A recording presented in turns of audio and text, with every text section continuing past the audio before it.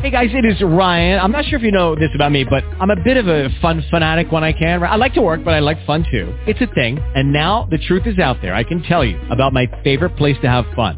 Chumba Casino. They have hundreds of social casino style games to choose from with new games released each week. You can play for free anytime, anywhere. And each day brings a new chance to collect daily bonuses. So join me in the fun. Sign up now at ChumbaCasino.com. No purchase necessary. VGW. Void where prohibited by law. See terms and conditions. 18 plus.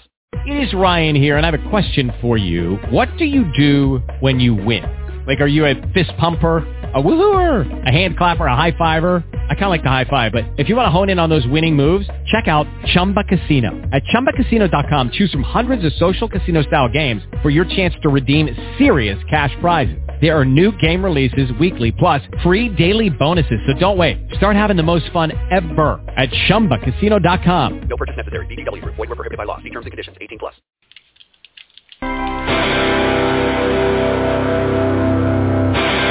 Now don't make a sound. Say, have you heard the news today? One flag was taken down. You raise another in its place. A heavy cross you bear. A stubborn heart remains unchanged. No home, no life, no love. No stranger singing in your name.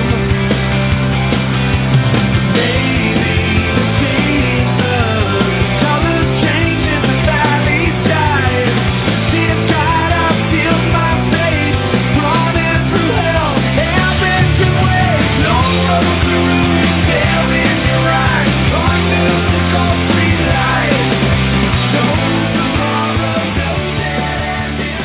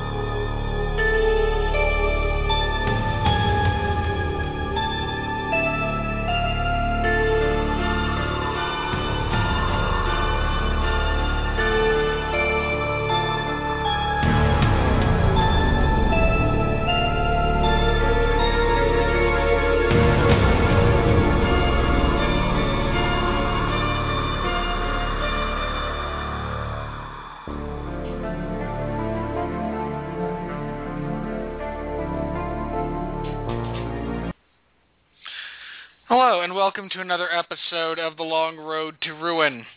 I am, for the last time, actually, well, in the immediate future, your special interim guest, host, managing supervisor of all things Long Road to Ruin. I am Robert Winfrey, and thank you all so very much for joining us here. Been quite a ride. I've enjoyed the heck out of it. My latest stint, I guest hosted this from time to time. This was the longest stretch I've ever done, but I enjoyed it. I'd like to thank everyone out there listening for tolerating me in lieu of Mark Radulich. I'd like to thank Sean for the same thing, pretty much, tolerating me instead of Mark. But it's been a ride, and I will more than likely be back at some point in the future. If not hosting, then at least just contributing, because I love the show. I really do. I'm not just paying lip service, because I don't get paid enough to pay lip service. All right. Tonight, everybody, we are tackling the last half, so to speak, of the Nightmare on Elm Street franchise, the iconic horror franchise of the 80s that deteriorated rather quickly. If you missed our last show, I'd encourage you to go find it on Blog Talk Radio, iTunes, Stitcher, so on and so forth. And we talked about all the good episodes, the good additions into this particular series, namely the first Nightmare on Elm Street, Nightmare on Elm Street 3, Dream Warriors, Wes Craven's New Nightmare, and just for the heck of it, Freddy vs. Jason. So yay us. This week, however, we got the other side of the spectrum. We are tackling all the ones that suck. So strap in, folks, because this could be a long one, and hopefully one filled with lots of fun. All right, my co-host for this show, the man from the Fortress of Shaunitude himself. He's always ready and willing and able to go on a rant if he feels it necessary. Sean Comer is here with us, folks. How you doing, Sean? Hey there, hi there, ho there, everybody. I'm Sean, you're not, and I'm uniquely exhausted this week. And I got to admit, it's also one of the rare occasions when I genuinely, we're covering at least one movie this week that I kind of wish we had stuck on the other edition. Ooh, that'll be fun. Yeah. But otherwise, yeah, this is where things start to get painful. This is where,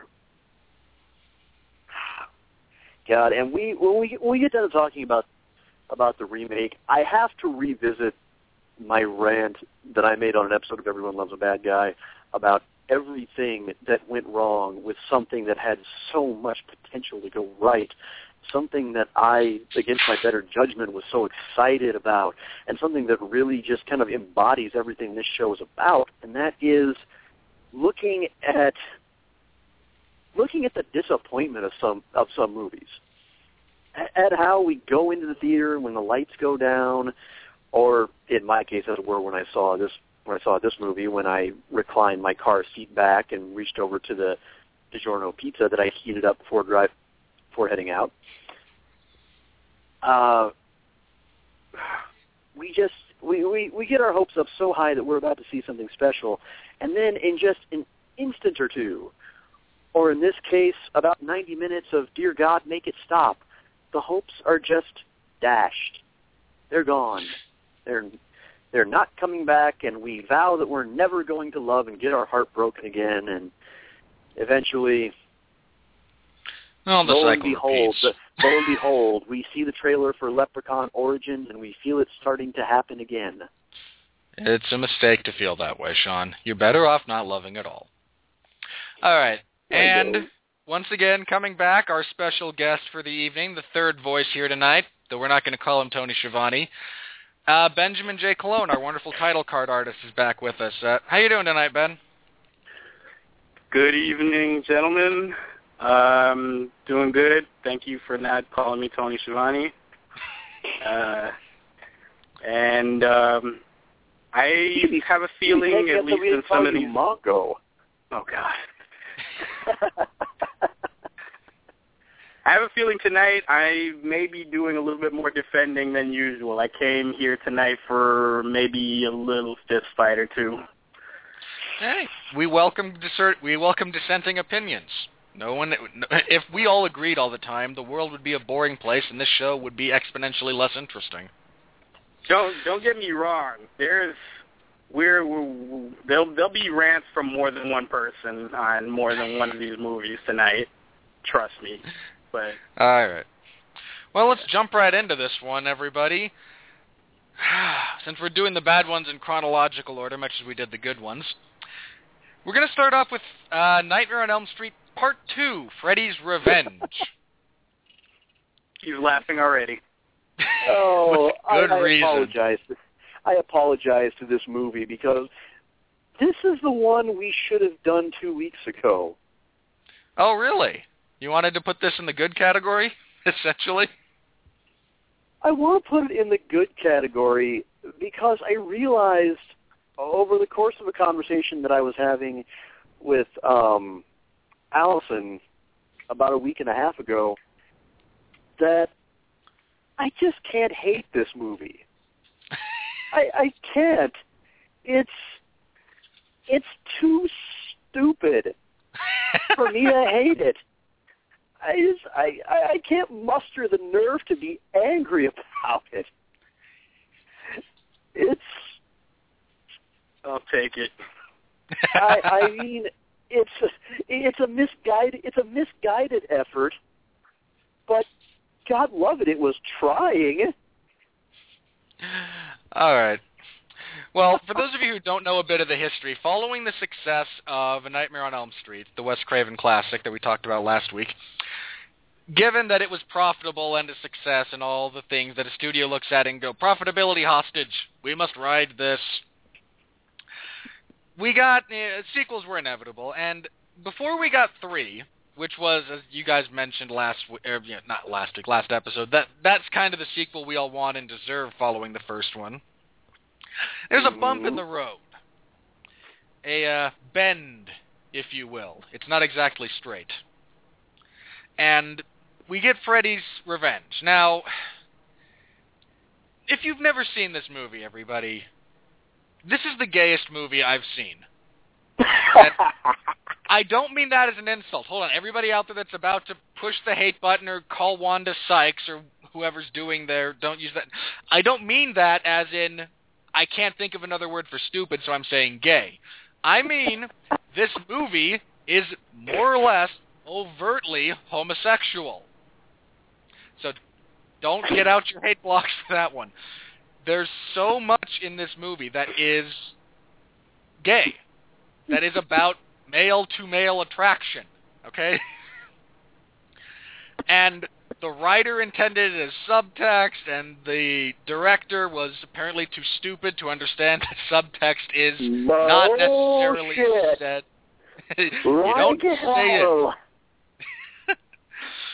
And we get some of the, again, just bizarrely gay stuff, like the overbearing physical education teacher, coach, if you will, from the local high school, finding our protagonist in a gay bar, taking him to the showers and making him stand under them, only to then be stripped by Freddy Krueger, actually this kid, the protagonist, acting out on Freddy's behalf, have his ass whipped with a wet towel 5 or 6 unnecessary times, and then skinned. This happened, okay? I'm not making this up. And, well, let me start out by saying, I don't want to go through, again, the plot of this movie is this family moves into the same house from the first film, and Jesse, I believe our protagonist, starts seeing Freddy. Freddy wants him to kill for him. I feel like everyone involved with in this movie is actually Tobias Funke from Arrested Development. The guy who wrote a novel or a self-help book called The Man Inside Me and didn't realize all of the homoerotic implications thereof. But there's Freddy trying to get this guy to kill for him, and there's some confusion in the beginning about is Freddy doing it, is this guy doing it? It's actually Jesse. He winds up being saved by his girlfriend. And it's an oddity. It's an aberration in the sense of the tone of all of these movies. Now, Sean, you mentioned before you don't feel you can hate the movie, and I can't. I watched it again, fully expecting to just feel nothing but sorrow and misery and vitriol. I can't because, God love it, it's trying. It's trying at such a misguided, horrible direction.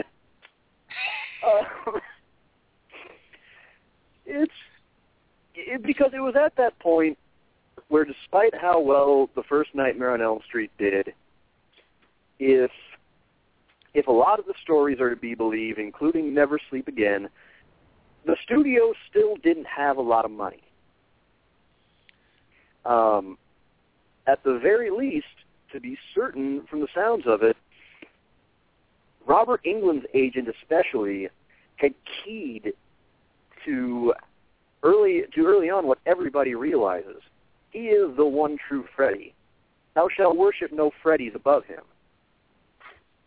And had gone to Bob Shaye asking for a considerably more lucrative deal to come back for the sequel. And New Line tried to find any way they could around that. It's my opinion that the fact that at what little screen time Freddy actually really gets throughout this entire movie up until the last reel is a consequence of that. It's just a consequence of the fact that they had to get around not having him as much as they could and probably trying to really do what they could to cut back his pay and how much they used him, because every minute he was on set was just costing them more money. They didn't get John Saxon and Heather Langenkamp or even Wes Craven back, probably in no small part because Wes never intended for there to be a sequel. He intended for the first movie to be that rare, self-contained, one-and-done horror story. And, he's always had, to put it mildly, a contentious relationship with Bob Shaye. Even though without having both of them, without one or the other, there is no first Nightmare on Elm Street. And I guess it's not the worst overall premise of having Freddy possess somebody. It's damn sure better than the climax that we get. But it's just so ridiculously executed at every fucking turn. Because this supposed subtext is played so straight and so nonchalantly ignored the entire time that we are all Austin Powers pointing at Fred Savage and screaming, "Mole! Mole! There's the mole! Nobody wants to say it, but it's a mole!" It is a great big mole in the center of the room. And in the end, the finished product, and God love them, they're trying to execute everything they do so well. Well, except for the exploding parakeet scene. Everybody had acknowledged that was a bad idea. but even the dumbest shit they're trying to do, God damn it, they're trying to adhere to the vision of it so well that it's honest to God effort, but it's effort at something that should have never been committed to celluloid in the first place. It's impossible to not enjoy watching this movie. Hang on. For the counterpoint to that, Ben, you said you would take the stance of you hate this movie? No, I've never hated this movie. Okay. Sorry, I misunderstood you then. So tell me, what about it appeals to you? Well, what about this movie, I'm not trying to get anyone to come out here when I say stuff like that. I promise. I'm just curious. So what about this movie, what do you like about it? Are you with Sean in that it's just so ridiculous you can't help but feel a certain sort of charm towards it? I don't even know if it's that. I mean, I was very young when I first saw this movie, so all the homoeroticism went soaring way far above my head. Likewise. So, it didn't dawn on me until much later, all the stuff that was there. I mean, it's barely subtext. It's text, okay? Like, super text. Let's be caps. honest here. But I don't care. Like, it's, at worst, it's harmless, and it's, at worst, it's really, when that, some of the people involved with this were totally in on it and some weren't, it makes it that much more hilarious. aside from that, you throw all of that away, and I honestly think you still have a pretty decent horror movie on your hands. Underneath all of the snickering and and the big capital letter, homoeroticism. I always love the effects in most of the Elm Street movies. This one had some great scenes, some great effect scenes. The transformation towards the end was awesome. Some things were better than others. I always had this theory about Elm Street 2 and really like the whole Elm Street series. If you want to try to, get continuity between all of these movies, I always had this theory in my head that each movie would show Freddy in different stages or different levels of how strong he was. And the stronger he is, the more influence he has over the physical world. So that's how I rationalize, what happens later on in the movie where Freddy, basically comes into the real world and he's still doing like supernatural stuff. I just figured, okay, well, this is him at his strongest. It's not the best explanation for it, but it kind of works in my head anyway. And that's where we're going to have to disagree. All right, I think the idea of Freddy possessing somebody who kills in the real world, okay, that part I actually kind of like. I think there's possibilities there. However, looking at the end, I kind of tend to take Wes Craven's side on that. It's the fact that Freddy's power has always come from the fact that he gets these teenagers where they're absolutely vulnerable when they're asleep. And they're at their most vulnerable because, number one, well, they're defenseless. He's getting literally right inside their minds, right inside the inner workings of their psyches, and is able to sniff out the weak points just so easily. Okay, round two. Name something that's not boring. A laundry? Ooh, a book club. Computer solitaire, huh? Ah, sorry, we were looking for Chumba Casino. That's right, ChumbaCasino.com has over 100 casino-style games. Join today and play for free for your chance to redeem some serious prizes. ChumbaCasino.com. No purchase necessary. Void where prohibited by law. 18+. Terms and conditions apply. See website for details.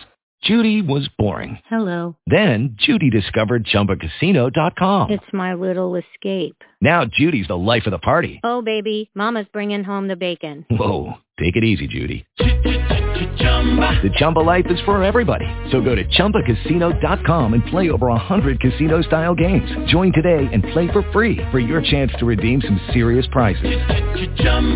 ChumbaCasino.com. No purchase necessary. Void where prohibited by law. 18+. Terms and conditions apply. See website for details. But it's also the fact that makes him, for the most part, physically immortal. He's invulnerable there. He cannot be touched. He cannot really be harmed. In the first movie, he never willingly comes in to the real physical world. He comes into it because Nancy brought him into it. And he just kind of ends up making the most of it while he's there, but physically, predictably, he also takes a pounding. Now, given what he endured there, why would he willingly want to come into the physical world again, knowing what the downside of that's going to be? Why is he willing to just forfeit all the absolute power, all the invulnerability, all the advantages that he has in the world of dreams to come into the real world and fuck up a pool party?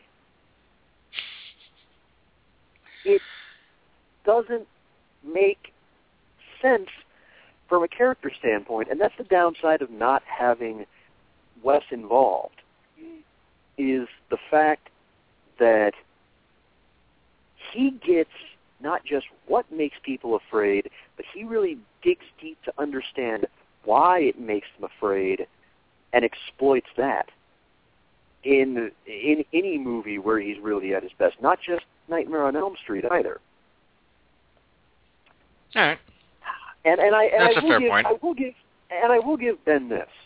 I don't think the movie has very many truly impressive practical effects moments, quite like what the first Nightmare had. But that transformation sequence, that is outstanding. Oh yeah. That is imaginative and resourceful on a low budget, on par with just about anything that filmmakers did with any of the bigger budget sequels going forward. It's better than almost anything we got in Freddy's Dead, The Final Nightmare, at which point, New Line, after years of successful sequels, should have banked enough money to at least make a truly visually stunning movie. Can I throw something else out here real quick? By all means. I may be about to commit some horror movie blasphemy, especially on this show.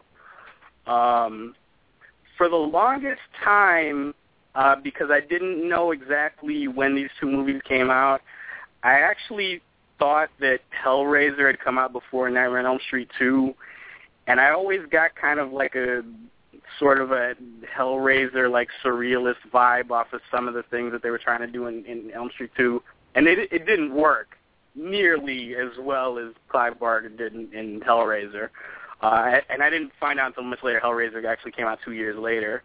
But it, first of all, some of the weird stuff towards the end where Lisa goes to the plant and there's these dogs with human faces and all of this other weird shit that they tried to shoehorn in at the last minute. And I always... Yeah, it doesn't work, but it feels like that was what they were trying to do, or what I thought before I realized that this movie actually came first. On top of that, Christopher Young also scored Nightmare on Elm Street 2 as well. It's such a shame that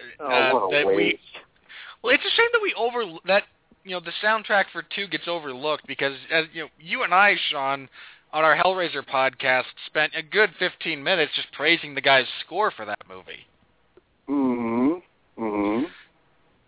And this is also a movie that I need to rewatch it again and kind of shelve the, the giggle and laugh at at all the gay stuff and just, take it in a different light.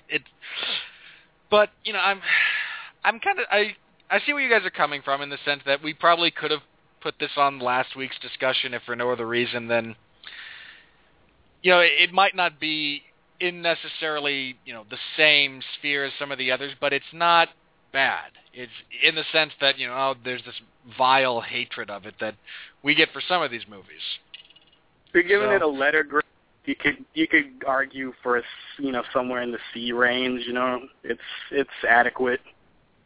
All we needed was a little Bow Wow run-in where everyone could call him Twink, and it would have been complete. His name is Twink. All right, but I'll tell you, I think my favorite part of this movie, again, I'm with you guys. I love the transformation sequence. It's really well done.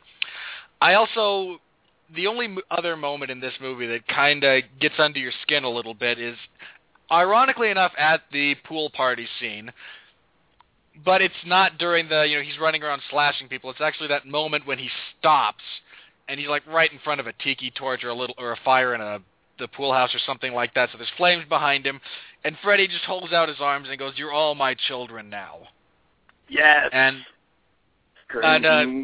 interestingly enough, in Never Sleep Again, Robert Englund mentions that that's not necessarily in the script. That was just the character talking to him in that circumstance. And it's one of those moments that's just like genuinely Freddy. It's able to capture kind of the essence of everything. And sadly, it was also the only Nightmare on Elm Street 2 moment that was worth parodying in New Nightmare. Also true. Otherwise, everything else just pretends this movie never happened. Maybe it's out of chronology. We're finally working back towards catching up with Freddy's Revenge. But I'm kind of with you guys. You've turned me around. I was prepared to have my issues with this movie, and there were issues. I mean, again, we all mentioned the exploding parakeet scene, which, to anyone out there, if you don't want to watch the movie, just go to YouTube. Look up Elm Street exploding parakeet. You will not be disappointed. Actually, the other thing about this movie that makes it worth its existence is, God knows, we've pimped this movie out, this documentary out so many times. The entire segment on it in Never Sleep Again, but especially the interviews with Clu Gallagher. Hell yes. He just has so damn much fun with how bad he knows this movie was. Right down to him doing what I can only describe as a pretty excellent real life Herbert the Pervert impression. When recalling New Line founder and CEO Bob Shea in the leather outfit as the bartender in the gay bar. Has Bob Shea been in all of these? I know I've seen him in most of them. I've seen him in most of them. I can't remember if he's been in all of them though. He's tried to force his way into all of them because as the documentary makes fun of him for repeatedly, it's like he's secretly a frustrated actor that never made it. And he kind of kept coming along and trying to demand these juicy little parts for himself. And this was one where the director just kind of shot back at him, "Okay, smartass, we got a good role for you. You get to wear leather. Go to this place and find yourself a leather outfit." No, seriously, that's pretty. From the sound of it, that's pretty much how the conversation went. He took his daughters to the store. They were helping him pick out stuff. Fucking moron. The early 80s, what can you say? All right, but despite, some of the fun we've poked at it and everything, this was another financially successful movie. And I think all of these movies were. It's just they got worse as time went on, and eventually they all decided to pull the plug. But so following this, we get, as we talked about last time around, Dream Warriors, which brought people back, and we got a good movie, and we all enjoyed pretty much everything to do with that one. Well, following Dream Warriors and its monumental success, I mean, that was, the first two made money. As far as that goes, Dream Warriors made a lot of money. So we get a sequel, and ironically enough, made the most money for quite some time. And this is not an original theory it's not an original theory. I will tell all of you this. If you want to know which movie in a franchise is probably the best, give or take, it's not exact science, give or take, find the movie that made the most money, then watch the one that came before it. And that's probably that's probably the best one. That's the one that... Yeah. But here we get... So this brings us to Nightmare 4, The Dream Master. And, oh boy. Alright. I'll do a brief plot for this one, just so everyone can... Because we're jumping around a lot here, but just really briefly. Following Freddy being defeated in Dream Warriors, he was defeated by being buried in consecrated ground, which made sense. A little bit of logic there. Who'd have thought? And we fast forward a little bit. We find the three principals who survived the first one going to high school, being normal. We have to recast Patricia Arquette because apparently we don't want a good actress. And there's some rumblings that maybe things aren't all kosher. We're introduced to Alice, who's not an uninteresting character in the sense that she is a lucid dreamer. And for those of you who don't know, you're essentially conscious while you're dreaming to one degree or another. So you can have fun in your dreams. Normally you just kind of go about your business. I think most people have a lucid dream experience, but she daydreams and has these lucid dreams all the time, and So we're introduced to her, and then, well, there's some poor dog that wandering through the junkyard where Freddy was buried decides, hey, this will be a good spot to take a flaming piss. And that's not an adjective, people. That's actually fire shooting out of this poor dog. This desecrates the holy ground. Incidentally, there must be a lot of people in cemeteries all over the world who have to be their ground has to be reconsecrated on a daily basis. But this releases Freddy, who summarily kills the 3 people who survived the first movie. Because that's the golden rule of horror movies, folks. If you survive your installment in the franchise, if you get asked back for the next one, you're dying. You're going to bite it. And they do quickly, including Freddy's the awful line, "We'll house this for a wet dream." Which, if that was the worst pun Freddy ever made, I'd be mad, but I could live with it. Sadly, it's not. But we'll get to more of it. It's not. It's not even the worst pun in that movie. No, it's not. But he disposes of them. The girl played by Patricia Arquette in 3, and I can't remember any of these characters' names, so I'm going to apologize right off the bat. But thank you. As Freddy is killing her, she pulls Alice into her dream and is somehow able to impart her dream power to her, which is she can pull people into her dreams. And we go from there, and Freddy resumes killing people. But in this circumstance, he's killing all the people around Alice. He's able to, channel himself through her constant daydreaming and violently murder people around her. Well, in some cases, not so violently. In some cases, Freddy's not even in the room that we can see. She's able to defeat him in the end by harnessing the power of all the people who Freddy has killed. She's able to take a little bit of them because she's there consciously while he does it.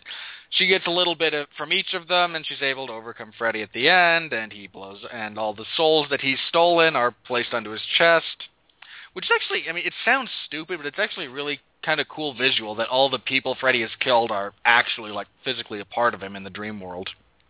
That originated in part 3. Yeah. And so we play on that, and they revolt, Freddy gets blown up, and we move on, but there's a reflection of Freddy in the fountain, and because, Freddy never really dies.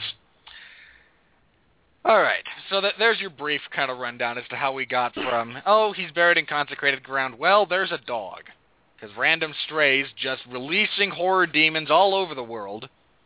Of course, a couple of drunken frat boys decided, hey, I hear Jason's buried around here, so anything goes. Sean, I think the biggest crime from this movie is not so much that it's not good. We it's horror, so we maybe alter our expectations a little bit from time to time. It's that for some reason we got Renny Harlin out of this. Oh, hi, Freddy. Oh, okay. For those of you who don't know, Renny Harlin... Wait, you mean Renny Harlin, the virtuoso director that, that brought an Oscar-caliber performance out of John Cena, a breakout crossover appearance from John Cena in 12 Rounds? That Renny Harlin? Great story, Ben. Okay, for those of you who don't... Everybody on this movie betrayed me. I fed up with this world. Those of you who don't know, Renny Harlin was nobody. And then for some reason was given, they tell the story about how he was just really persistent about being involved in in a movie, and he got this movie... The story is basically he was hot, that Rachel Talalay, I'm sorry if she ever hears I mispronounced her name, hired him because she got sick of the giant, foul-smelling Finlander hanging around the studios, looking like Thor, and smelling like death itself. Well, you would too.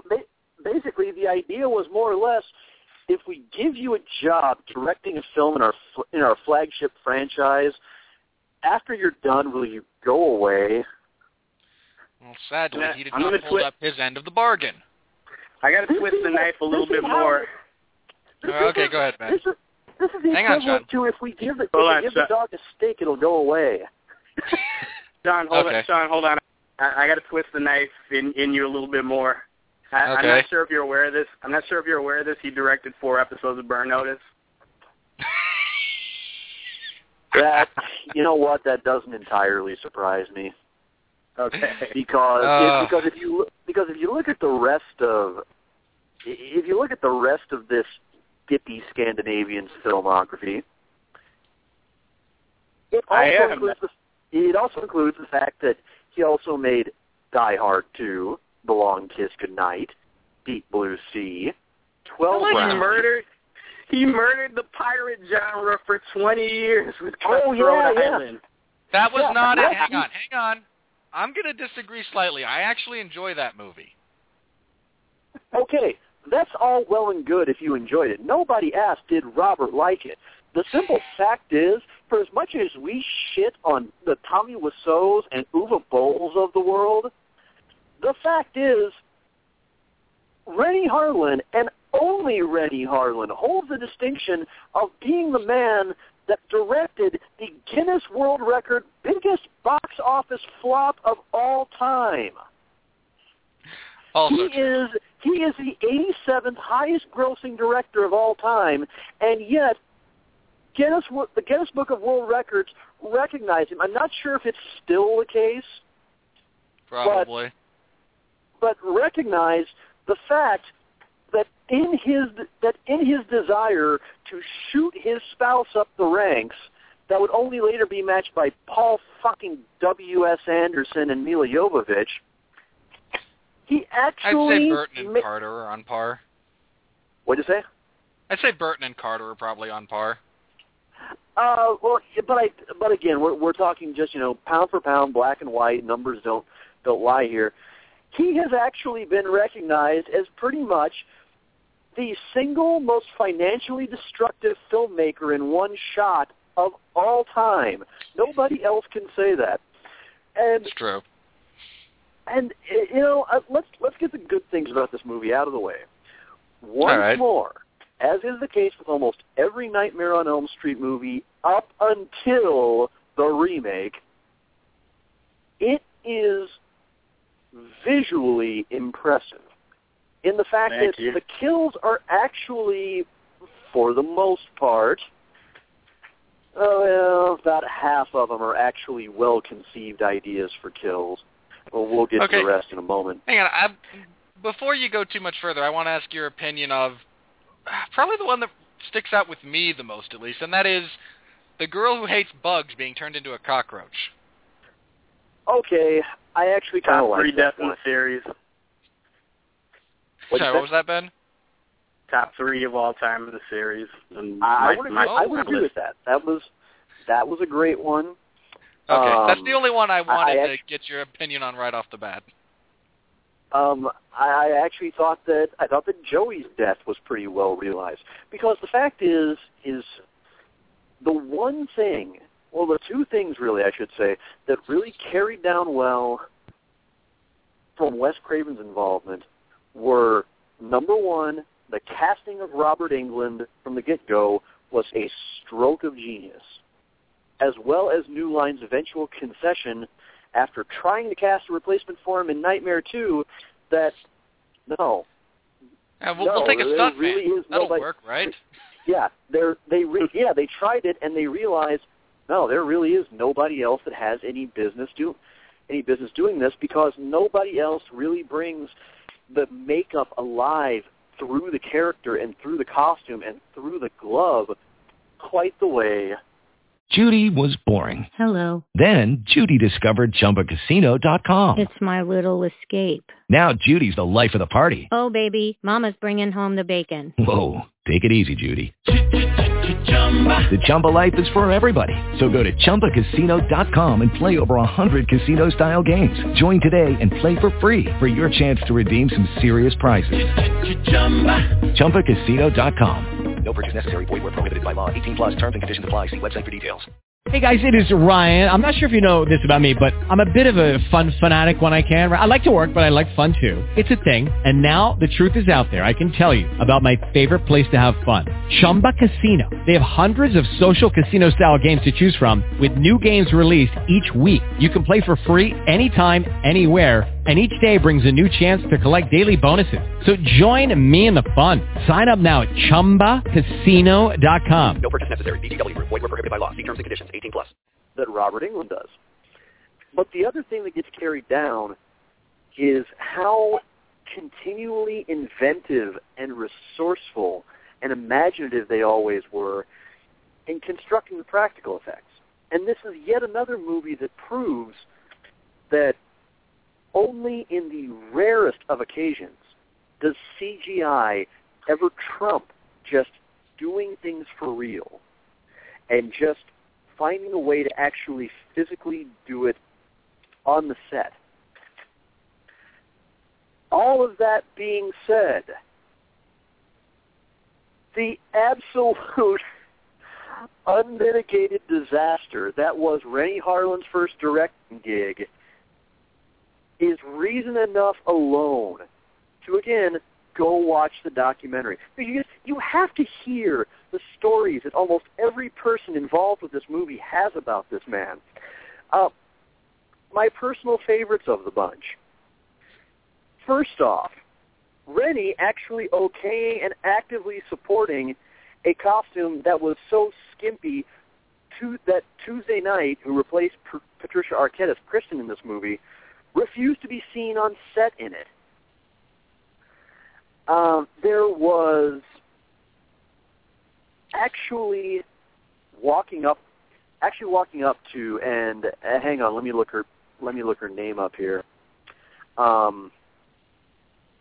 Actually walking up to Toy Newkirk, who played Sheila, and actually telling her that she has to ADR all her lines because that's not how a black person would talk. Because he'd know. Yeah.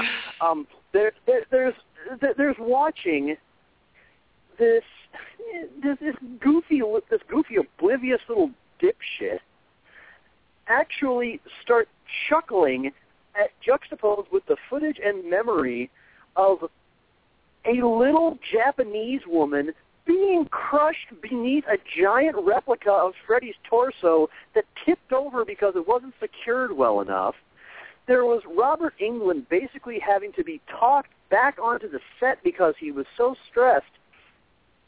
And through all of it, and by the way, I might add, when he made the little remark to Sheila after she bawled him out later, in his interview for the documentary, again, grinning that goofy Uwe Boll grin of his excuse was, I'm from Finland, I didn't know any better. But his excuse for everything was, oh, no, that doesn't sound accurate. That might have been Bob Shaye's fault. No, seriously, everything they confront him about, everything, he always goes back and says, oh, no, that sounds like that was probably Bob Shaye. Yes, there's a reason why I keep doing the Tommy Wiseau impression. Because it's goddamn what he sounds like. He is like, if you've ever seen The Room, if you've ever seen the stringy black hair, the doughy, dimpled, cellulite-ridden body, and the permanently sounding sloshed voice, you've got a pretty good idea of what Renny Harlin sounds like, except he's gigantic, Finnish, has hair like Thor, and somehow managed to have a career of his own after this movie, unlike Tommy. There's... You gave the window licker in the helmet the keys to a Ferrari. And all just because you wanted him to get off your lot. Well, somewhat in his defense, he made them a frickin' truckload of money. Although, yeah, but well, the flip side is, the flip side, anybody.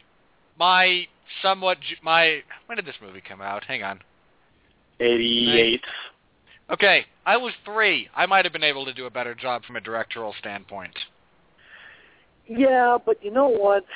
The thing is, a decline doesn't always start with the movie that gets the shitty reviews.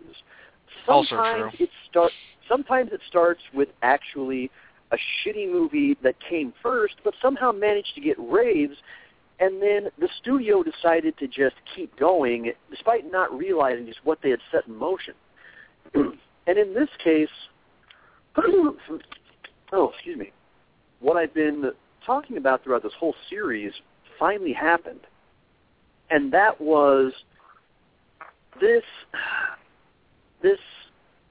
simple-minded little man-child admittedly came up with the brilliant idea that he basically wanted to conceive a Nightmare on Elm Street movie as, I kid you not, more or less his words, a kung fu-style action movie. Mm-hmm. And this was and he pretty much decided that he wanted to put Freddy front and center as just the rock star of the whole franchise and take everything threatening out of him. And, you know, up to this point, what had worked with Nightmare on Elm Street was the exact opposite of what tended to work with Friday the 13th. In Friday the 13th, it's pretty easy throughout the entire series, even the bad movies, to just get invested in the pure schlock, in the bloodlust, in just watching the cannon fodder get mowed down one after the next.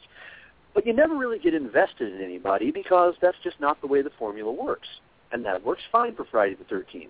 With Nightmare on Elm Street, when it works, it's because you actually become invested in some of the people that Freddy is hunting, and you actually want them to live. This movie is the start of where that ceases to happen.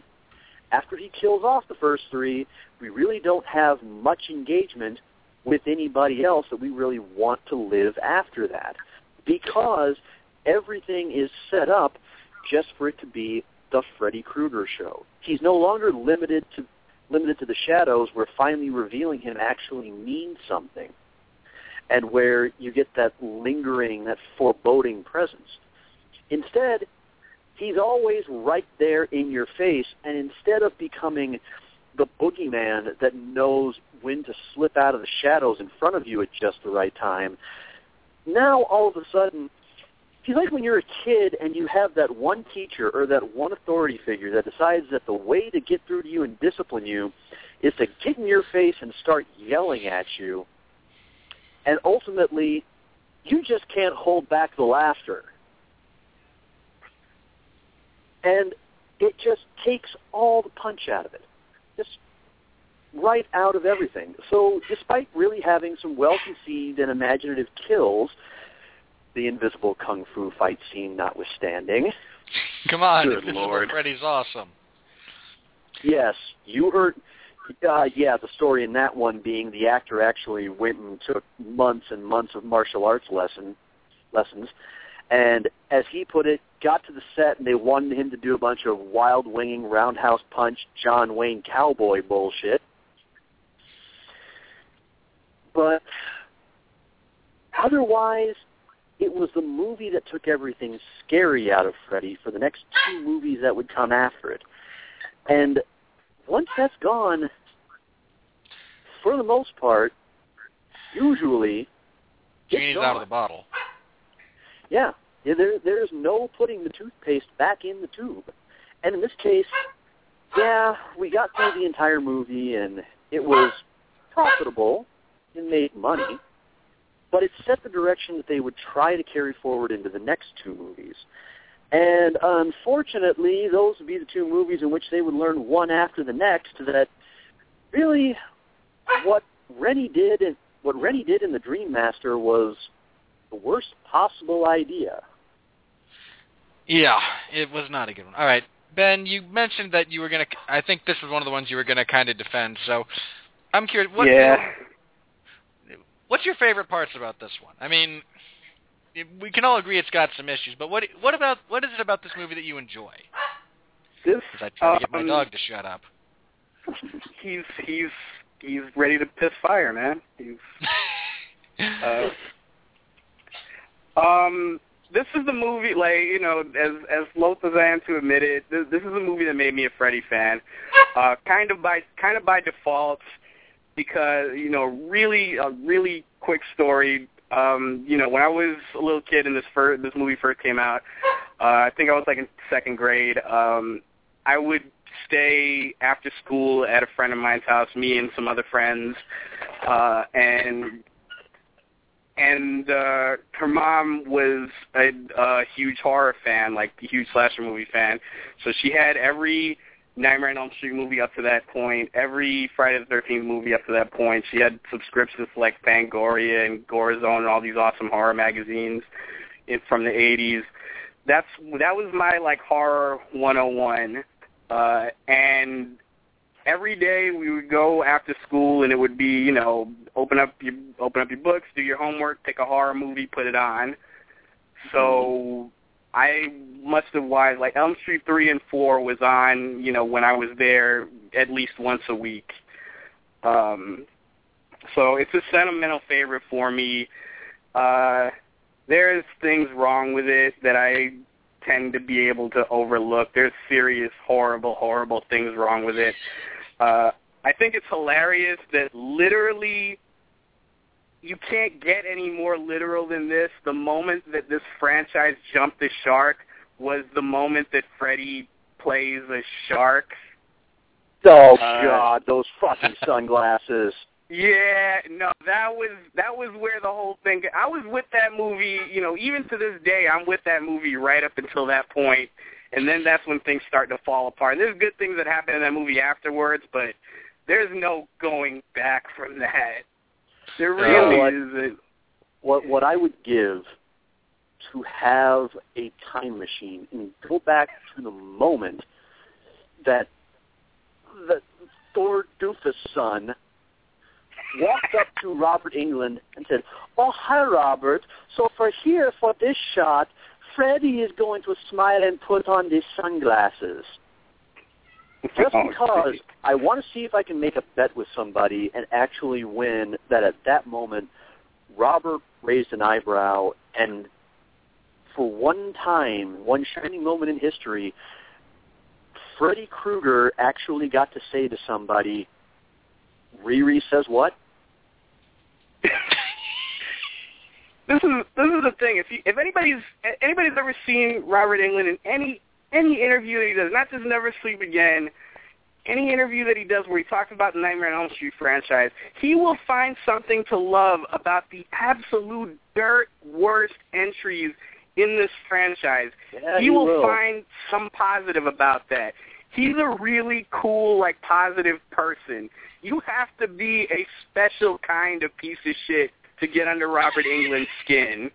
Well, he actually, as you bring that up, I think one of my favorite kind of moments from this movie, and I think it ranks pretty highly in general for the series, is the dream loop, wherein Alice comes out of, I think, the diner. She meets her boyfriend. I'll give you we got to that. get out of here. The dream loop. Be cool.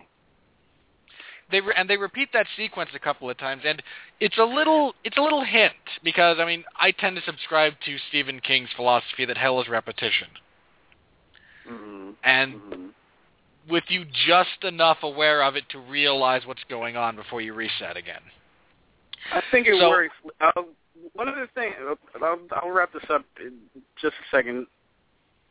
Okay? Yeah, go ahead. One last, I want to just touch one more thing, and that's the effects. And Sean mentioned this. Everybody talks about the dog pissing fire, and that's really stupid. But not enough people talk about what comes after that, and that's like, you know, maybe there's some more horror movie blasphemy on its way. But I'm going to mention Hellraiser again, and that's like the Freddy rebirth thing. That's like some of the best reverse stop motion I've seen in a horror flick. Oh no, I'll give you that one. Oh, it is, Hellraiser, man. It's up there with Frank awesome, reconstituting himself. And that made me a Freddy fan. And that's an effect that in a lot of movies really can and often does just look absolutely terrible, and you almost feel the need to apologize for it and swear up First and down. Evil Dead. It is the onion tied to the belt. It was the style at the time. It was a different time. It was the best they can make. They can make do with. But those are two movies, Hellraiser and this one, in which it actually does manage to work pretty effectively. I think that Clive Barker shot it and conceived it more effectively in his movie. Maybe. So in that sense, he kind of took this same concept and really ran with it and improved on it. But it really is the one thing that you can say throughout almost every movie. And when we get to Freddy's Dead, I will even pick out one particular sequence of that where I really did actually like the kill. I actually thought it came across pretty well. Please tell me that's Freddy on a remote control directing Virtual Freddy to snap the kid with a towel. Mother of all the fucks, no. No, we'll get to that one. But it's not. I can't even really say that it's a horribly conceived story, or that it's necessarily badly acted by anybody. The acting it's on par with the rest of the movies. I mean, it's a crying shame they couldn't get Patricia Arquette back, but unfortunately, her performance in 3 kind of backfired on New Line. They couldn't secure her for this one, so we had to settle for Tuesday night, allegedly fucking her way into her close-up. Oh, boy. I heard conflicting stories about that. Like, I don't know what the deal is with that, but I've heard at least one other story that said that they never even approached her about it. I could be wrong about that, but, it's worth mentioning. Well, yeah, that's one of those things that the documentary actually never really does clear up. Is everybody that they talked to said to a man and woman, I have no idea why she didn't come back. I mean, everybody just kind of stuck to the supposition that, she probably blew up so much with her performance that she just became more. They just couldn't afford her anymore. She probably had a commitment to something else, but I have no idea why she didn't come back. She read the script and said no.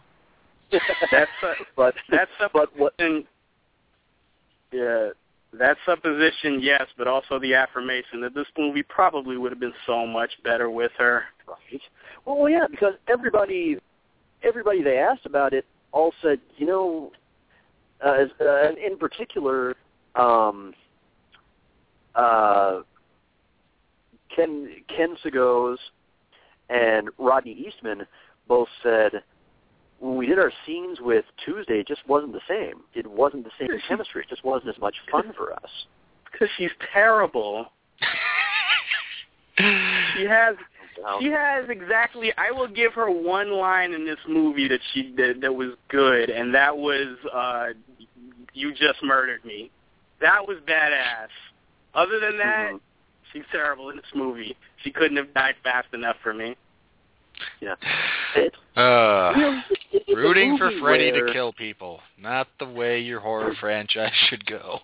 It's a movie wherein, yes, it was made for $13 million and it grossed $49.4 million at the box office, roughly. Yes, I will grant that.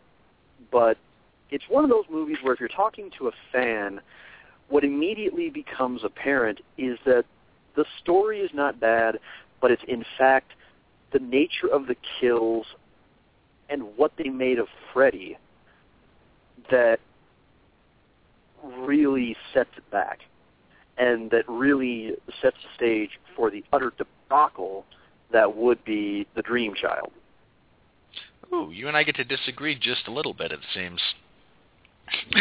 All right, that is going to wrap this one up. Oh, real briefly, you each get one choice. Ben, I'll start with you. Freddy's worst pun from Master of Dreams, from Dream Master. Worst pun from Part 4, you mean? Yeah. When Dan is in the dream and Freddy's the doctor and he goes, Krueger, and Freddy goes, well, it ain't Dr. Seuss. Yeah, that's it. Sean, your worst one from this? Toss up between that one and How's This for a Wet Dream? All right. But as you just mentioned, it made a lot of money. So whatever, some of the reaction to it, and again, there was some good and bad to this one. Again, I see where Sean's coming from, in that it may not be the worst entry in and of itself. It's more what it led to, what it spawned, as opposed to being bad necessarily by itself. Because we get some cool kills. We also get Invisible Kung Fu Freddy. God. This is not fast, betray me. But he was fast as lightning. Was a little bit frightening. No, it wasn't. Not really, which is the problem. This isn't Japan. It's not a Japanese professional wrestling promotion where they have a blow-up doll as one of their champions. Well, see, because it's supposedly because it's not a goddamn kung fu movie. Also true. But, again, Pig Hostage, who happens to be worth money. Judy was boring. Hello. Then Judy discovered ChumbaCasino.com. It's my little escape. Now Judy's the life of the party. Oh, baby, mama's bringing home the bacon. Whoa, take it easy, Judy. The Chumba life is for everybody. So go to ChumbaCasino.com and play over 100 casino-style games. Join today and play for free for your chance to redeem some serious prizes. ChumbaCasino.com. No purchase necessary. Void where prohibited by law. 18 plus terms and conditions apply. See website for details.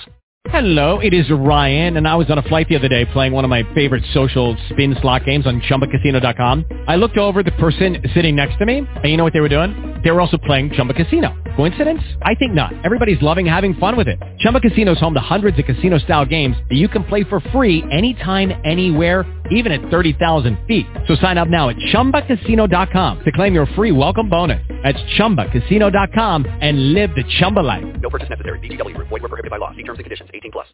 We have profitability, and the studio can always use money, so we chug on full steam ahead to Nightmare on Elm Street 5, The Dream Child, which I just kind of resaw recently in preparation for this.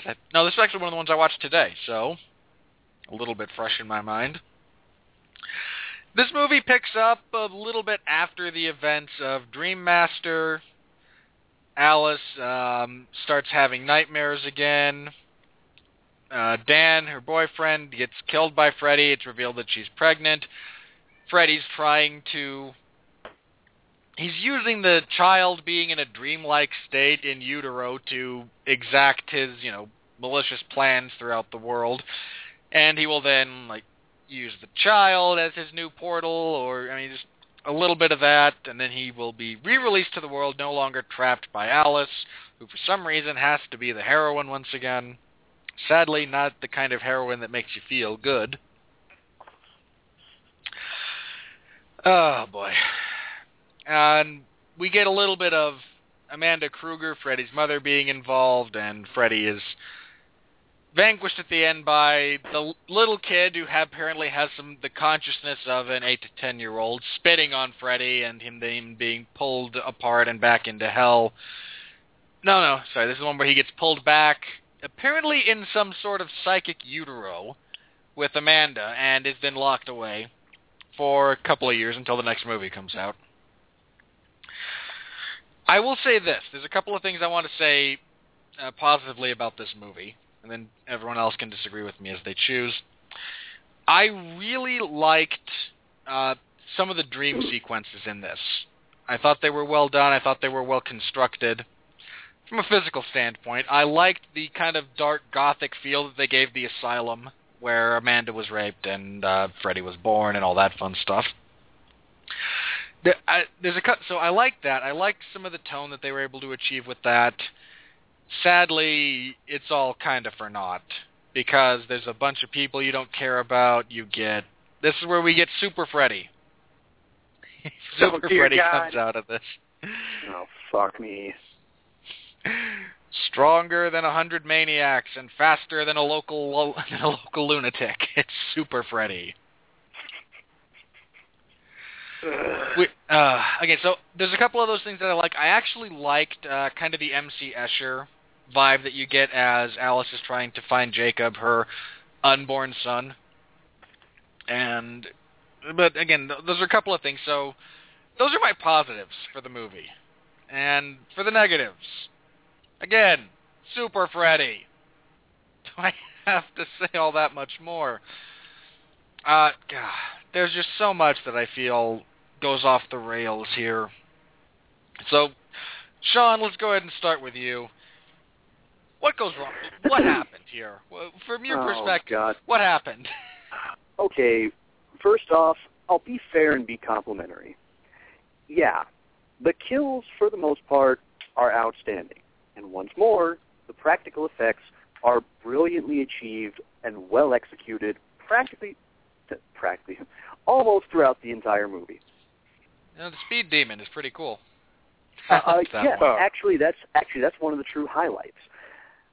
And had they not used it quite so much, I really would have enjoyed the dark, gothic feel of certain scenes. However, ultimately, I'm just more a fan of the more surrealistic moments of all of the other good movies, but especially the first movie and Wes Craven's New Nightmare. Because in those, Wes in places manages to blend Freddy's world and the real world much more seamlessly than the sequels that followed ever did. He managed to strike the tone just right, to blend them just so. In this, the contrast is stark. Don't get me wrong, the gothic look and everything is visually impressive, and in the right moments, it certainly does make you fearful. However, kind of takes you out of having your mind bent. And as always, of course, Robert Englund is absolutely on point, even when delivering a couple of the worst lines of the entire series. Specifically, "It's a boy!" And also, "I told you comic books was bad for you." That bugged me because it made no sense. I mean, nobody ever said. I assume no one ever said that to him. I mean, I get you want to throw a jab at the guy who reads comics, fine and dandy, but that's the best you could come up with? Really? I'm sorry. I'll take "Sorry, kid, I don't believe in fairy tales" over that one. Any day. Yeah. Oh, yeah.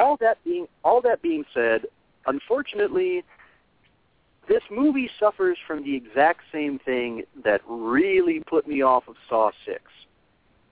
It becomes Nightmare on Elm Street Part 5. Message! Yeah. Just a little bit. One fucking kill after another. I mean, we're trying to squeeze in taking pot shots at drunk driving and eating disorders and abortion and teenagers having and keeping babies, and just one after another, and just, as I've established before, isn't what I go to see horror movies for. Yeah. And it's just, there are ways that if you want to make little points and comment metaphorically on adolescence and growing up and the lack of trust between teenagers and parents, there are ways to do it. Like, say, the way the first movie did it. Or if you want to comment on a deconstruction of what horror movies have done to society, there's a way to do it. Like Wes Craven's New Nightmare did it. Oh, look, there's something in common between those two. This is not the way to do it. The way to do it is not to make it so obvious that I'm practically choking on it while I'm just trying to escape from everything else and just enjoy a foreboding, far-flung tale. And unfortunately, you get beaten over the head with it so many times, and sometimes in such a cornball fashion, that it just makes the movie next to impossible to enjoy. And also, Baby Freddy.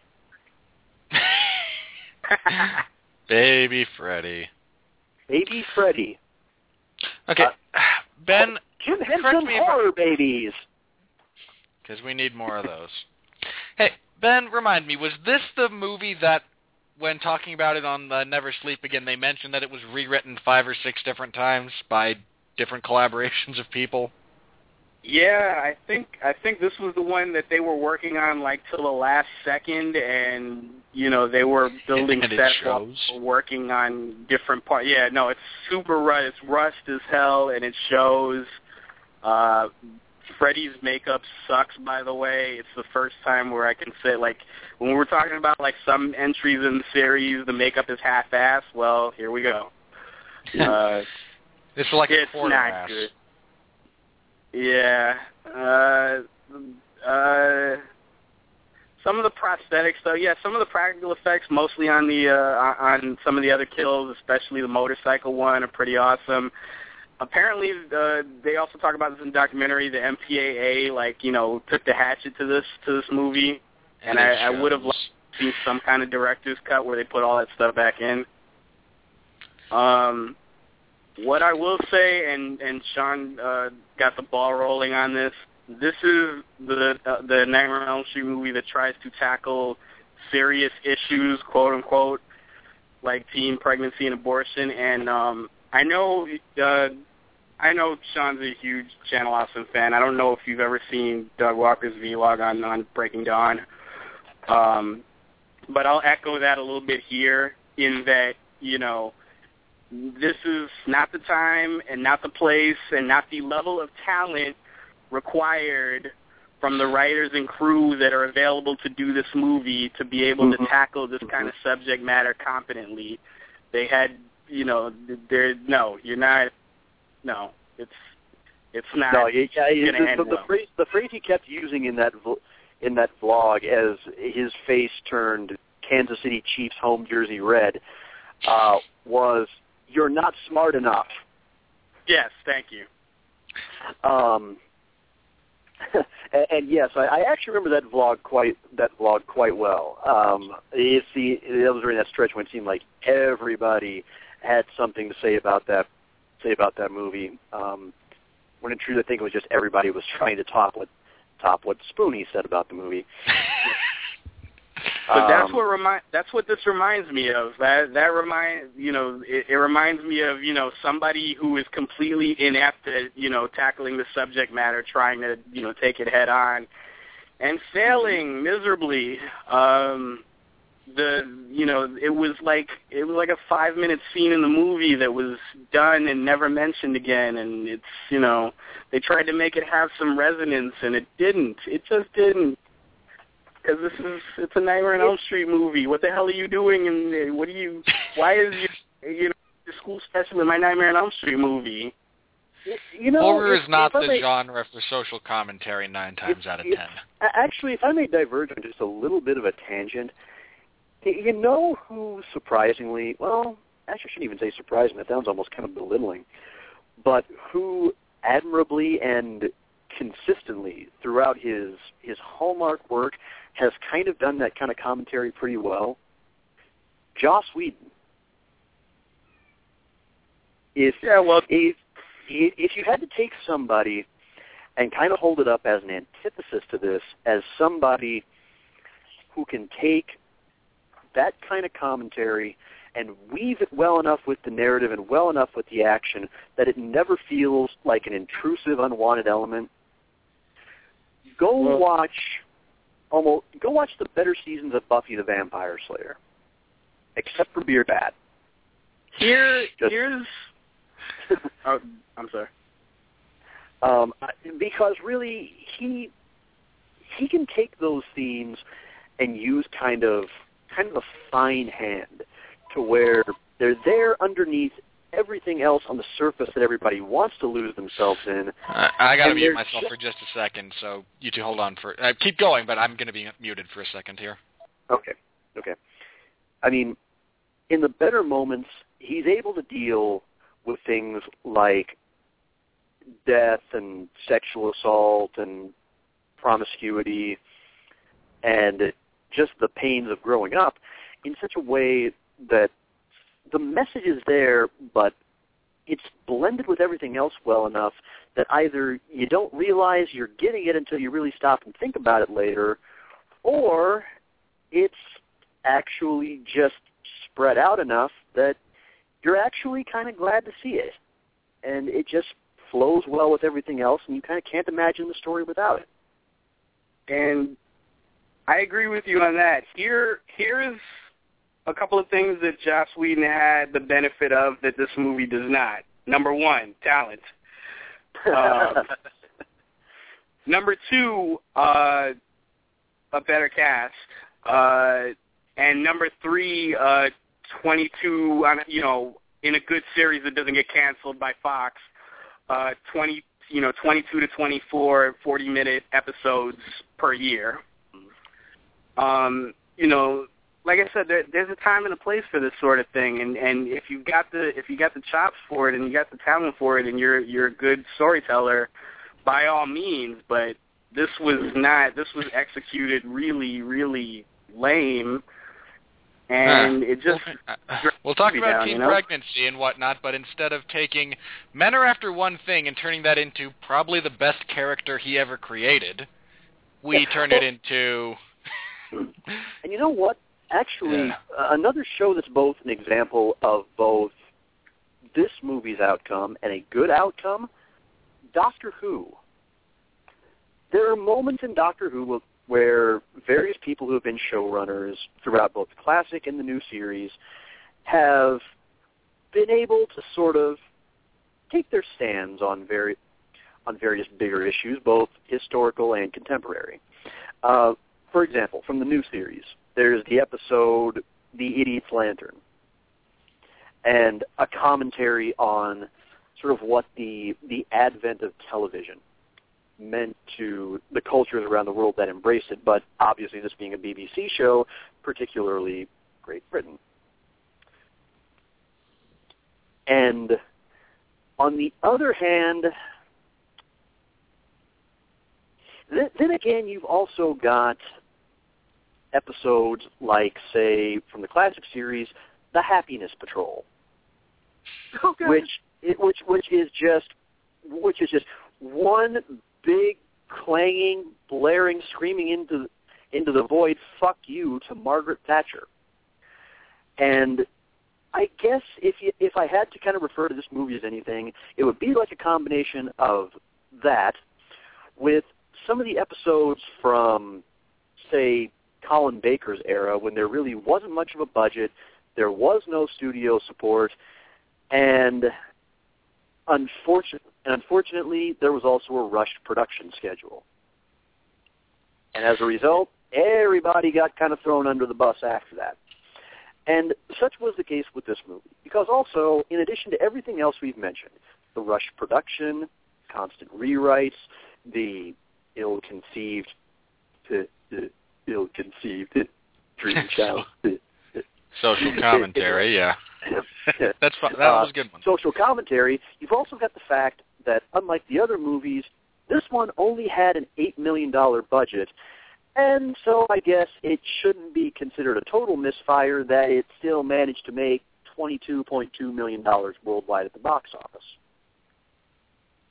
No, that would be successful. All right. Before we move on to their final entry, once again we'll play the game Freddy's Worst Pun from Dream Child. Sean, what do you got? I told you comic books was bad for you. As he cuts up the paper version of the character. That was revenge for earlier, wasn't it?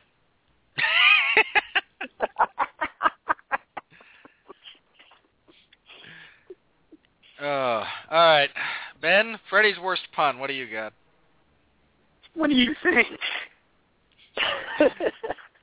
when you consider how, and we're about to go there, how terrible Freddy's Dead got, and this is still probably, I still probably hate that sequence worse than anything else in Freddy's Dead.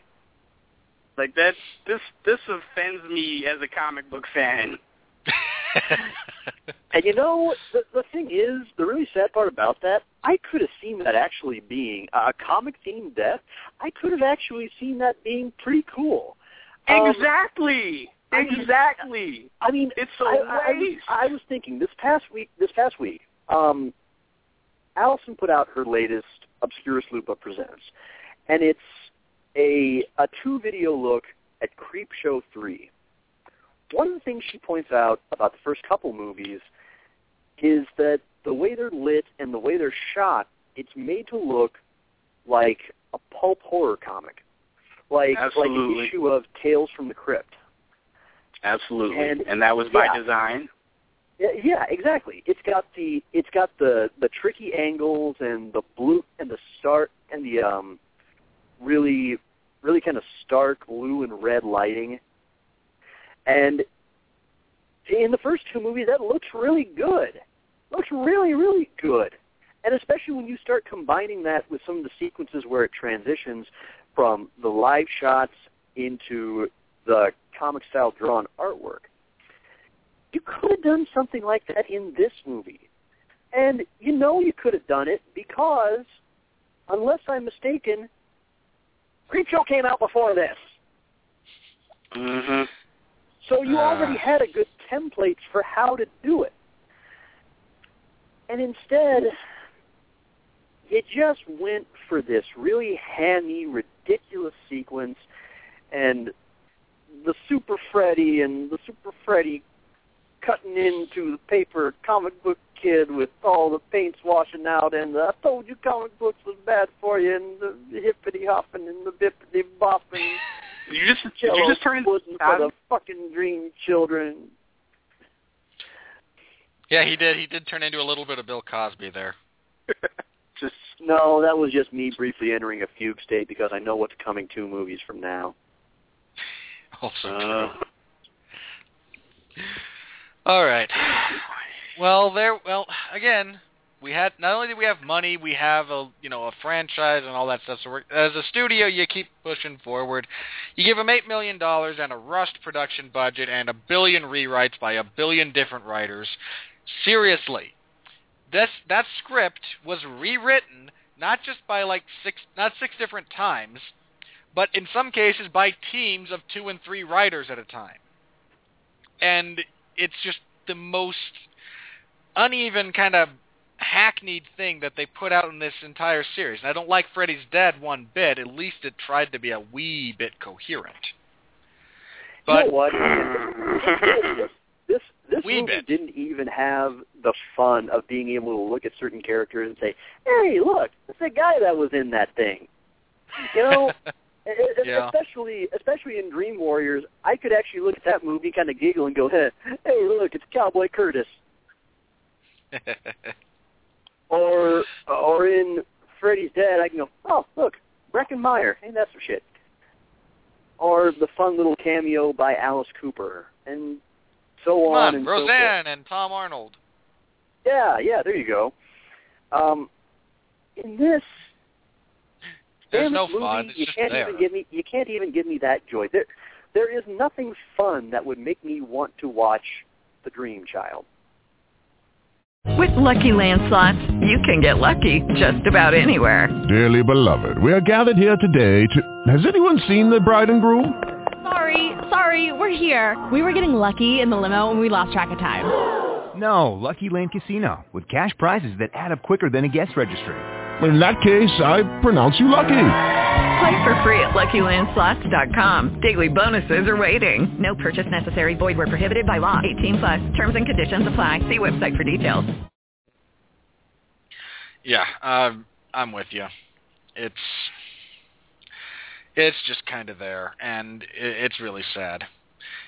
Okay, here's the funny thing, and I want to touch on this before we get into too much Freddy's Dead, The Final Nightmare. apparently there were a couple of different ideas for this next installment. One of them written by Peter Jackson. For some reason, I almost said Greg Jackson. Yes. No. If it were Greg Jackson, Freddy would have probably sat there, just kind of lightly poking everybody until they eventually bled to death over the course of 90 minutes. Which would work. You'd eventually bleed out. And, of course, he'd also be MMA references, everybody. Moving back on track. Apparently there was a script written by Peter Jackson that I heard the kind of the sell for, the pitch from Never Sleep Again. And it's really interesting. The basic premise is Freddy is unbelievably weak in the dream world, so much so that teenagers now take drugs to put themselves to sleep so they can go beat on the old man. And he is able to, through sheer dumb luck, kill one of the little punks and starts to regain his power and would have tried to enter the body of a comatose police officer. And it just, not a finished product, obviously, in the form that I heard it, but not a bad kind of starting place. And I'll say this as far as the very basis of Freddy's Dead. The notion that Freddy had completely killed everyone in Springwood and had dominated this entire community to that extent, not a bad jumping off point. Sadly, yeah, sure, you won't make that script, but you'll sure as hell use his time to make his movie about the kid from North and Rudy going for a walk in the woods. Look, I disagree with your stance on that, but fair play. I kid. Anybody who really knows me knows that there are few, only one or two movies that I love more than the Lord of the Rings trilogy.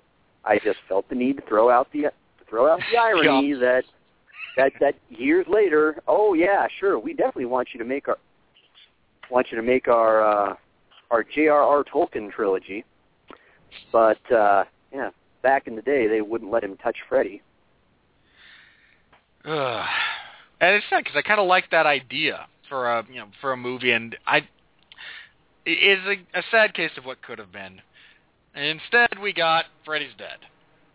Now, again, I'll give you a very brief plot synopsis. There is one teenager or child left alive in the city of Springwood, Ohio, and Freddy proceeds to use a dream bus to launch him out of the city limits, which apparently he can't cross. And that guy then lures back cannon fodder and Freddy's long-lost daughter, Maggie, who's now kind of a social worker. And he needs her because she's his daughter to let him cross over this, for some reason, mystical barrier that doesn't let him leave the city limits. Very specific city limits, too. And they pull him into the real world. We get a final confrontation. He gets blown up, and Freddy's gone.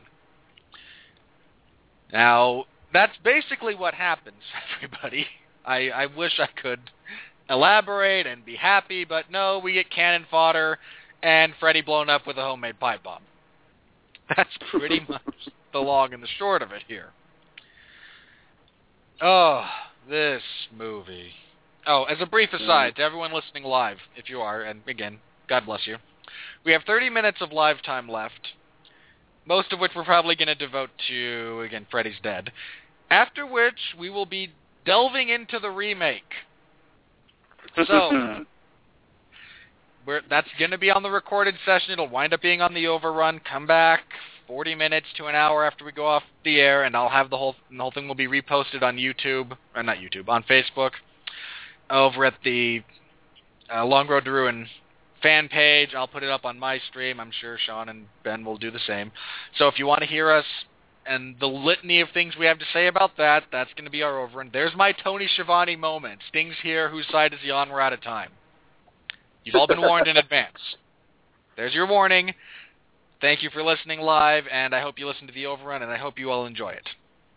All right. This movie. I got nothing. I got very little positive I could possibly say about this movie. So, Sean, give me something good before we start ripping this thing to shreds. Give me something good.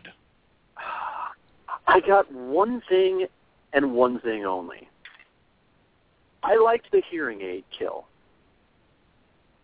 I like because there are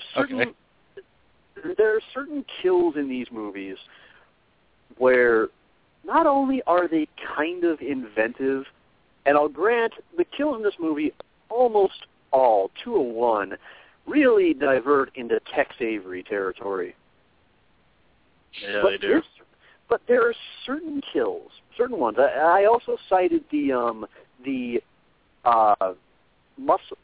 tendon puppet kill from Dream Warriors for the same thing.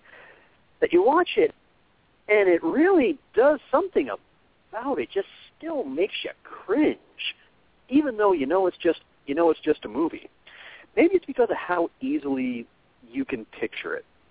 Like somebody, like the terror you really would feel if somebody were to pull select tendons out of your appendages and pull them up and string you up on them and use them to make you walk around. Everything you'd be feeling through that. As a brief aside, very brief aside, there's actually an episode of Criminal Minds where the great Brad Dourif turns living people into marionette dolls. It would be that. Something about that just chills me a little bit. And actually, that's in part because I've never watched a single minute of Criminal Minds. But Brad Dourif, okay, yeah, that I will. Robert actually Englund shows up in one of the episodes too. Nice. And again, I'm not saying anything. I'm not saying anything bad about the no, the you show. just I've haven't never seen watched it. I've just actually never watched it. It's cringeworthy. It right. gets under your skin just a little bit. But getting back to my point, the kill, what happens is, this is a kid who lost his hearing as a result of suffering massive physical abuse. And so what Freddy does is basically gives him more or less super hearing and then starts scraping his claw repeatedly on a chalkboard until his head explodes. Something about that, I don't know, and part of it is the fact that it's executed pretty well, kind of like the exploding head sequence from Big Trouble in Little China. But it's cringeworthy. Otherwise, everything else you have to deal with. Just it's more of the same gimmicky crap from Dream Master and from the Dream Child, except not nearly as well executed. I'm not saying either of those were well executed, but relatively speaking, they're actually somehow worse than those. All right, Ben. Hang on. Otherwise, you got another thing? The only other small nice thing I can say: music by no less than Brian fucking May. Nice. Really? That hurts.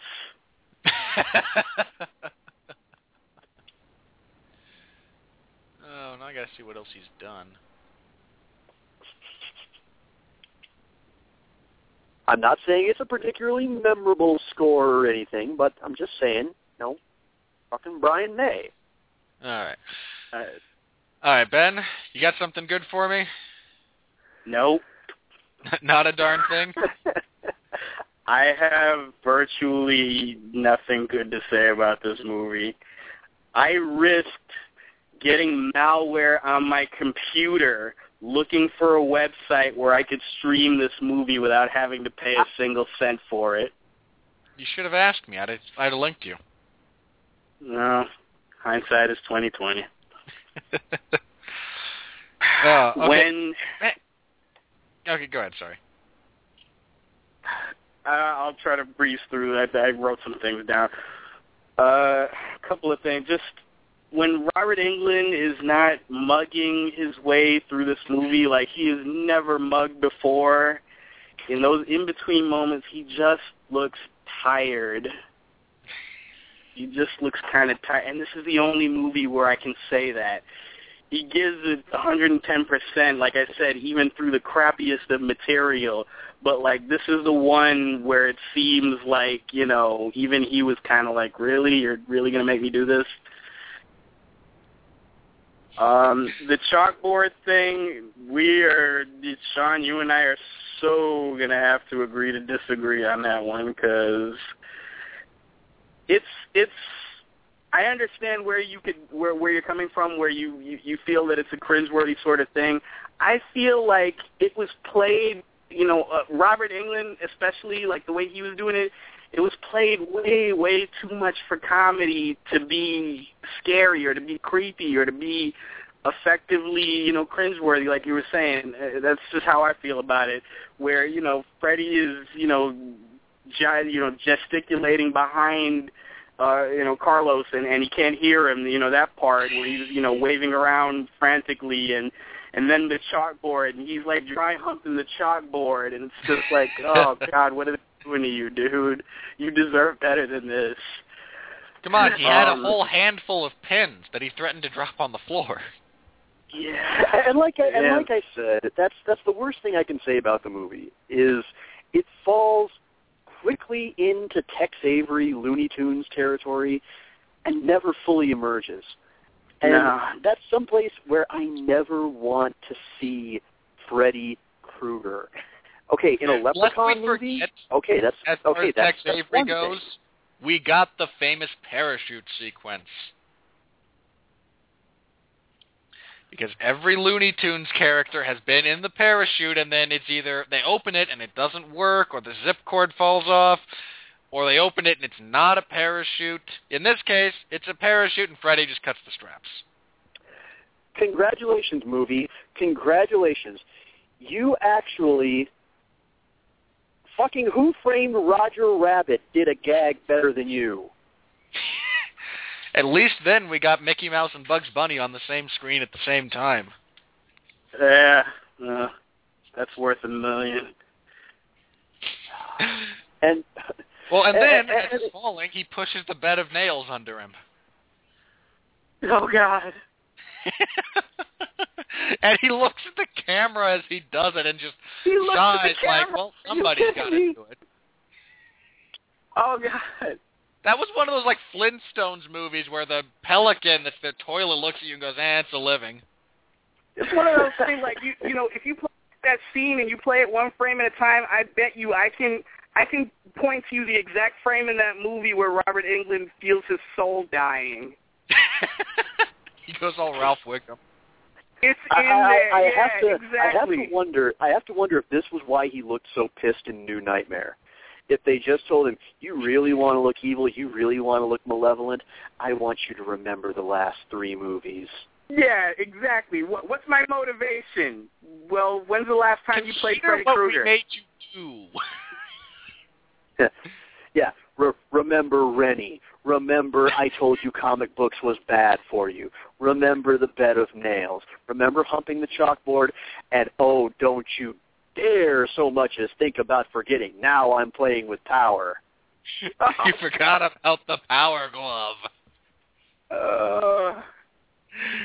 The fact that I got the wrong kind of joy out of watching Freddy maneuver pixelated version of himself snapping a towel at that kid. It was just the dumbest thing ever, but I couldn't help but laugh because it's one of those things. Towel. Oh, I was wrong. They did find another place to reference Nightmare 2. And then he drives him into a pit of his father with the tennis racket going, "Be like me." Oh, yeah. There's your message right there. Yes, because we should all sympathize with the stoner who builds pipe bombs in his spare time. What the hell are you thinking? Maybe I'm a bit too conservative, but come on. I don't want to sympathize with that kid. A movie after this, they kind of thought they'd try to make us briefly sympathize with a child molester. Yeah. I have my brief defense of that when we get to it. I do have a brief defense. There's your further preview to everyone listening live. I will a little bit defend that. At least we can be happy that Breckenmeyer would eventually go on to associate himself in movies with a higher class of psychopaths like Tom Green in Road Trip. Or Garfield. Sure. Why not? Sure, Bill Murray is Garfield. Oh, poor Yaphet Kotto in this. He never did get the bonus situation resolved. Was that his real hair? I've always wondered that. I'm going to assume not, just based on principle. I've always wondered. Oh, Parker. All he wanted was his bonus. Well, it's a valid desire, but I just... Okay, let me ask you guys. First, two things. One, was it just me, or when those vaguely sperm-looking dream demons were flying away and cackling, did one of them sound like Agnes Skinner laughing to any of you guys? Yes. I don't remember. I don't know what, like, the first time they show them, and it's a different scene, but they show up and they kind of fly off laughing. One of them laughing, my only thought was Principal Skinner's mother walking along with Comic Book Guy. And she's laughing. Say more! Kill for me! That's gonna be the last episode of The Simpsons where they actually become dream demons and they haunt the dreams of Springfield's children. Okay, that was my... Here's the other thing. Was this not just the most anticlimactic way to deal with Freddy Krueger? No, I mean, the remake beat it. The remake was also not trying to actually, like, end the franchise and go with Freddy's Dead. Yeah, fair enough. I'll give you that one, though. That was... I don't know. I'd put that on par with, some of the others. But I just mean, this is supposed to be, and everyone indicated this is going to be it. We want to kill Freddy. We're calling it Freddy's Dead. Should not this character go out in something of a blaze of glory as opposed to having a somewhat mousy social worker develop world-class throwing skills with various sharp objects to pin him to a wall and then stab him in the chest with a pipe bomb that some delinquent made in his spare time, which is apparently not only solid enough to not explode when lit, but will actually go the whole distance and actually kill Freddy. It's that equivalent to Killer Croc going, I threw a rock at him. It was a big rock. It's a big rock. Also, in this movie, is Freddy Krueger in the real world, is he made out of silly putty? Because it should not be that easy to just punch a pipe bomb through somebody's chest. It really shouldn't. He'd already been stabbed there, too, which was it's like drives a crowbar through his chest. I mean, this ignores the very notion that if he's in the real world, he's mortal and we can kill him with, no, we can sever every major blood vessel, we can stab him through the chest, but we actually have to get a high-grade, well, low-grade in this case, explosive device and break him up into pieces. I mean, it's ridiculous. It doesn't make sense. I mean, she breaks his hand and then he just, like, pushes the fingers back into place. I mean, you can do that if they're dislocated, you can do that. Not if they've been like, no, you go to the hospital for crap like that. Not to mention they wind up fighting over the glove like it's the frickin' ring. The one ring, even. Like, no, you don't need the glove. You just mangled the man's hand. Let him try and put it on while you smash his head in with the nail-strewn baseball bat you decided to show off for the 3D cameras and then subsequently forgot about. Yeah, apparently Mick Foley was a charge at this at this center that they were in. But God. On the bright side, apparently we get to watch Johnny Depp get clanged with a frying pan. You do, and it's very cathartic. Oh, you and your Johnny Depp hate. I you know what? Every time I see that, I am like Baby Dinosaur. Again. Yeah, I got a question. What are you on? That looks like an egg, not brain. If you remember, not Mad Hatter. You know, if you in the defense of that, you know, they were trying to make fun of that, and if you remember, like at that particular time in 1990, that ad was on every commercial break of everything. I remember it. Everything. God, it was everywhere. It was right up until we got the much more hilarious ad that had fucking Johnny Depp being upstaged by Rachel Lee Cook. Yes. And even better, she came back to parody that in an episode of Robot Chicken. Yes, that was actually. Oh God, but. Oh man. Well, that and. Wait a minute. No, didn't Johnny? No, that was this one. Never mind. I'm confusing my movies because they all kind of run together. I was also disappointed in the use of Inagata Devita, mostly because the whole story of that song is supposed to be a girl who's been buried alive. You gonna tell me you couldn't take the drum solo and do something with that? Instead, it's just cheap stoner comedy? Yeah.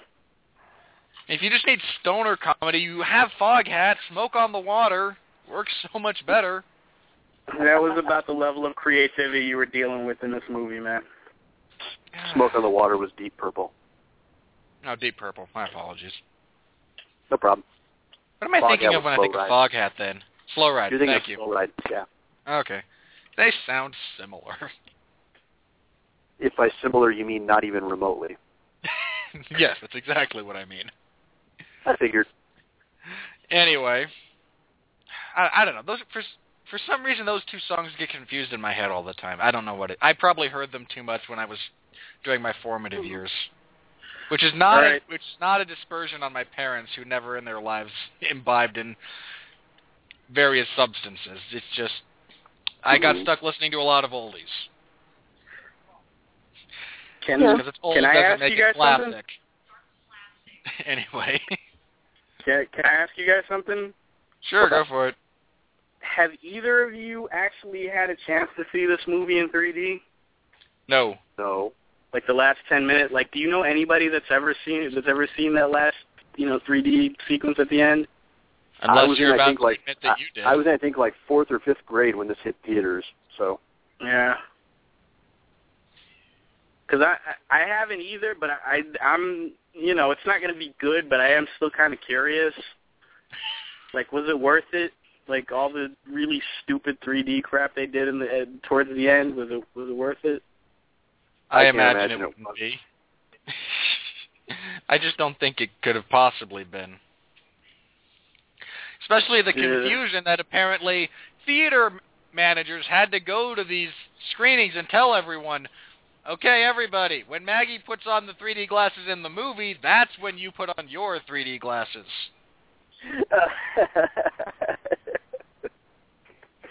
Wow, when you have to explain 3D to somebody.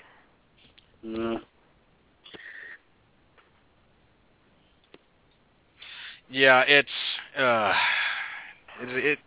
was such a depressing way to theoretically end the franchise. I mean, it was horrible. There was nothing, again, there's like nothing really good about any of this movie. In the franchise. Oh, come on. Shortly okay, after it this didn't. Movie came I'm out, just saying that was. Here's my thing. That's the mindset they had. Shortly after this movie came out, we got Jason Goes to Hell, and everybody knows how Jason Goes to Hell ended. Yeah, also true. Yeah, I'm still righteously pissed at Dimension Films for not letting them use. And there go the dogs again. Stop it. Sorry, dogs. I'm still righteously pissed at Dimension for not letting them use Pinhead. It was the best thing that would have been done with that character, and anything you did with it for the next 10 years. You money-grubbing hacks. Mm-hmm. All right, but again, so I'm just again hypothetically end the franchise here, and it's a horrible way to do it. It's I don't have much of it. I can't think of a single really good thing to say about this. I'm kind of with you, Alice Ben. Cooper. Okay, Alice Cooper. Oh, yeah. That's about it. We can't forget about Alice Cooper. Oh, no, there is one scene that I kind of liked, and that's when they pull up in Springwood and they go to the town fair. And it's not just because Roseanne and Tom Arnold show up. It's got the weird kind of eerie feel to it that I like in these movies. And it's the only time in this movie that it comes close to capturing it. It's by no means great, but if you're just trying to kind of get a mood piece, and which is ironic because it's so out of touch with the rest of the movie and Freddy mugging the camera. But that's the one thing in this movie that I can that and Alice Cooper. It's like, okay, that's all right. That doesn't suck. I'm curious. Did the fact that she wound up being Freddy's daughter, was that interesting to either of you guys? I mean, as a story device, or whatever. Ben? Was that? I heard Sean say no. Did he just? Did you agree with him that Freddy having a kid was just kind of a whatever for you? It was. By that point, with Nightmare on Elm Street 3, we got as much of Freddy's backstory as we needed to, and it was honestly plenty, for a horror movie villain. This movie tried to add more to it, and it was just pointless and superfluous, and it didn't make any difference. And by the time you find out about it, they've already killed everybody off that they were going to kill, and you just don't care. So I didn't care. Let me put it this way: it's a twist. It's a twist that is on par with Jason Voorhees trying to impregnate a corpse. That was at least gloriously bad. This is just depressingly bad. I will say this: it's with smirking irony that this got a Razzie nomination for Worst Original Song for the song "Why Was I Born? Freddy's Dead." It's a horrible song. That's the one that plays at the end? Yes. That's the one that plays yeah. During the end credits when they show you the scenes of all the much better Nightmare on Elm Street movies that you should have been watching? Yep. Okay. Oh, and hey, guess what, guys? All you people out there who love the City of Angels soundtrack, yeah, guess what? The Goo Goo Dolls did this soundtrack, too. Never been a fan of the Goo Goo Dolls.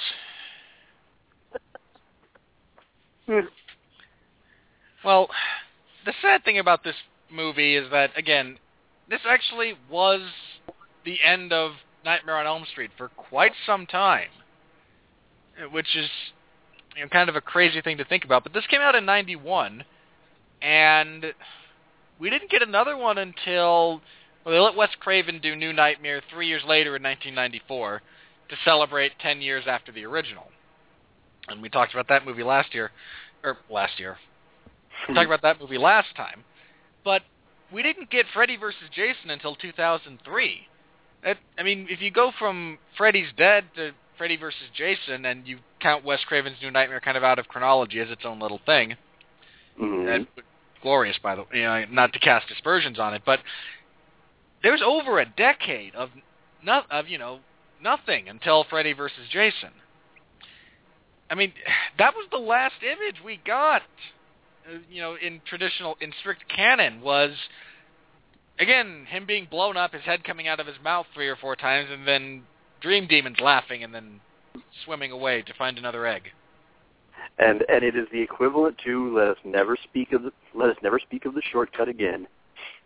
Well, one other thing, technically, the last image you see of Freddy in that movie is that last scene in the end credits where they rightly show the scene immediately after the rebirth in Elm Street 4, which is one of the most badass images of Freddy Krueger that they've ever done. So they at least knew which better movie to end on. That's true. We do get Freddy and then the R.I.P. letters over him. But, again, 2003, we did get Freddy vs. Jason, which we talked about last time, as gloriously fun schlock that downplayed Freddy and had way too much Jason. And a few too many stoners. And Kelly Rowland surviving way too long. But, well, then we get 7 years after that, we get Michael King Bay. That miserable... I'm not going to rant on Michael Bay. I've done it too many times. I don't need to do it again. But his production company, Platinum Dunes, which, heaven help us, have we not learned that this man and this production company cannot make a decent movie? I looked up every movie Platinum Dunes has done the other day because I ranted on it. And I discovered one. Precisely one. That did not suck. And that's the best thing I can say about it. What? Which one, in your opinion, was that? It's called Horseman. It stars Dennis Quaid. I saw it kind of not on accident, but just kind of browsing through Netflix one day. I will say this, although I know a lot of people will disagree with me on it, and I'm not saying that it's better than the original. I haven't seen Horseman, although now I'll actually take your recommendation and probably look it up. I'm one of those rare people you find that actually liked the 2003 Texas Chainsaw Massacre remake. Is that just because you like looking at Jessica Biel? No, actually. I genuinely liked it. I won't say it's better or more enjoyable than the Tobe Hooper original, but I don't care much for the Tobe Hooper original. I don't like that whole franchise. Here it is, everybody. All horror fans out there, if you want to throw stones at me, I don't like the Texas Chainsaw Massacre movies. None of the ones that I have seen. Where's my stone? Okay, that's just me. Feel free to disagree. That's where I stand. You throw yours first. I'm going to go find a big rock. I know I'm kind of on an island here, and I don't ask everyone to agree. I don't debate it with people necessarily. I don't care for them. That's all. Though I will say R. Lee Emery as the state trooper or what have you in the 03 remake was pretty sweet. But yeah, he really did make that movie considerably more enjoyable for his presence in it. But again, here's my point with all of this.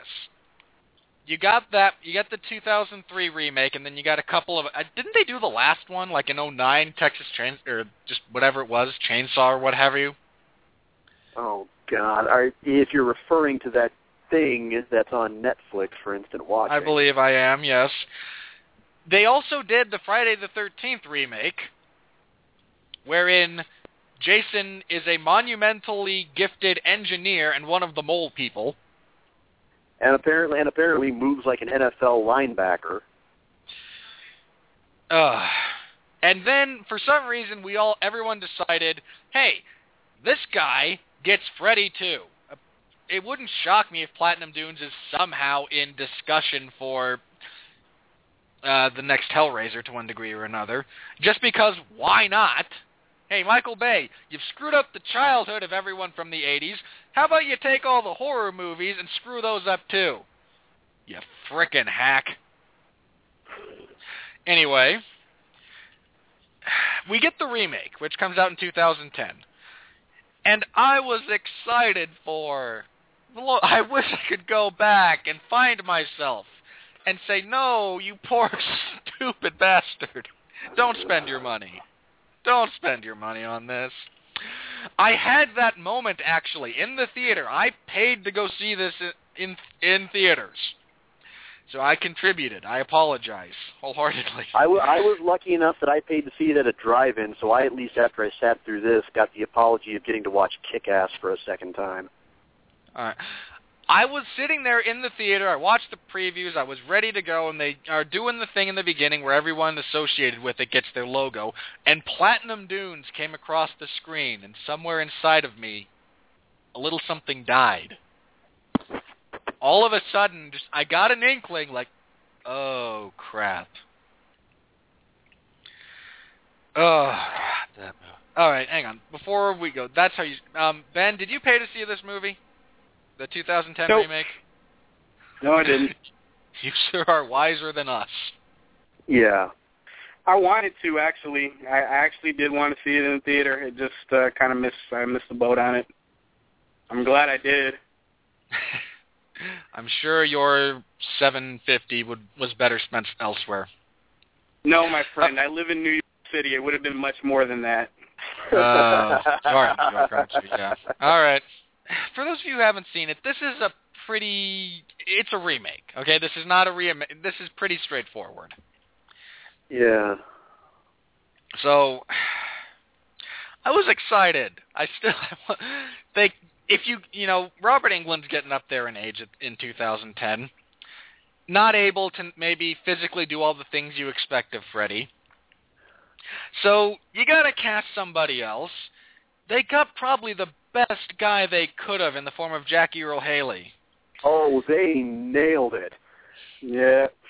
Who was coming off of a couple of performances specifically that made you go, yes, he could be Freddy Krueger. One was, I believe, a film called The Little Children, something to that effect.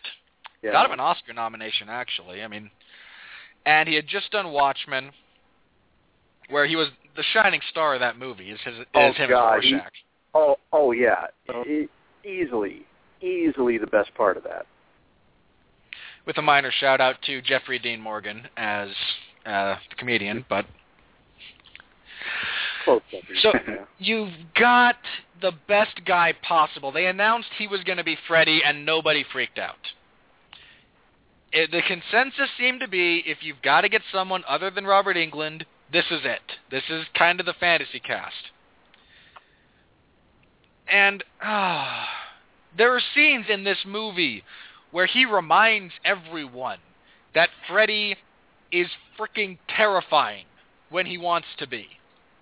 Oh, yeah. I'll give you my favorite scene, and then we can move on from there. But that whole movie, I have two scenes that I really like, but one stands alone as my favorite, and that is, I forget the character's name, though I will look it up since I'm on this. Jesse is arrested for Chris's murder because no one else was in the room, and he's arrested. And he's in jail and falls asleep, and Freddy proceeds to lure him out of his cell, down into the boiler room, kills him violently. And the guy's cellmate freaks out because his cellmate now has blood gushing from wounds in his chest. And we cut back to this poor kid hanging upside down with Freddy staring him in the face going, the human brain can survive without blood for 5 minutes. That leaves us 4 minutes to play. Oh, God, yes. Hell yes. I'm sorry, that is designed and effectively scares the crap out of you. Totally. And this movie gives you moments, just moments, mind you. You get moments when you think, this could have been awesome. And then everything else just kind of brings it down. That was a true Freddy moment. I loved it. It was awesome. I was sitting in the theater and I rejoiced because I went, yes, Freddy, there you are. You're not putting on shades or pushing a bed of nails under someone. No, there's finally Freddy. You know what? I rode such a roller coaster when it came to this movie. I was, we refer to Simpsons moments so often. I was literally like Homer Simpson with every little piece of news going, that's good. That's bad. That's good. That's bad. Okay, they announced they're going to remake A Nightmare on Elm Street. Granted, at this point, this was following a string of people making really horrible remakes of classic horror movies. And my heart just sank that they were going after my all-time favorite horror flick. Then they revealed who was playing Freddy. And they revealed that it was Jackie Earle Haley. And this was not long after I had seen Watchmen. Okay, that intrigued me. I thought, okay, suddenly this seems like, against what past experience tells me the odds should be, this could be good.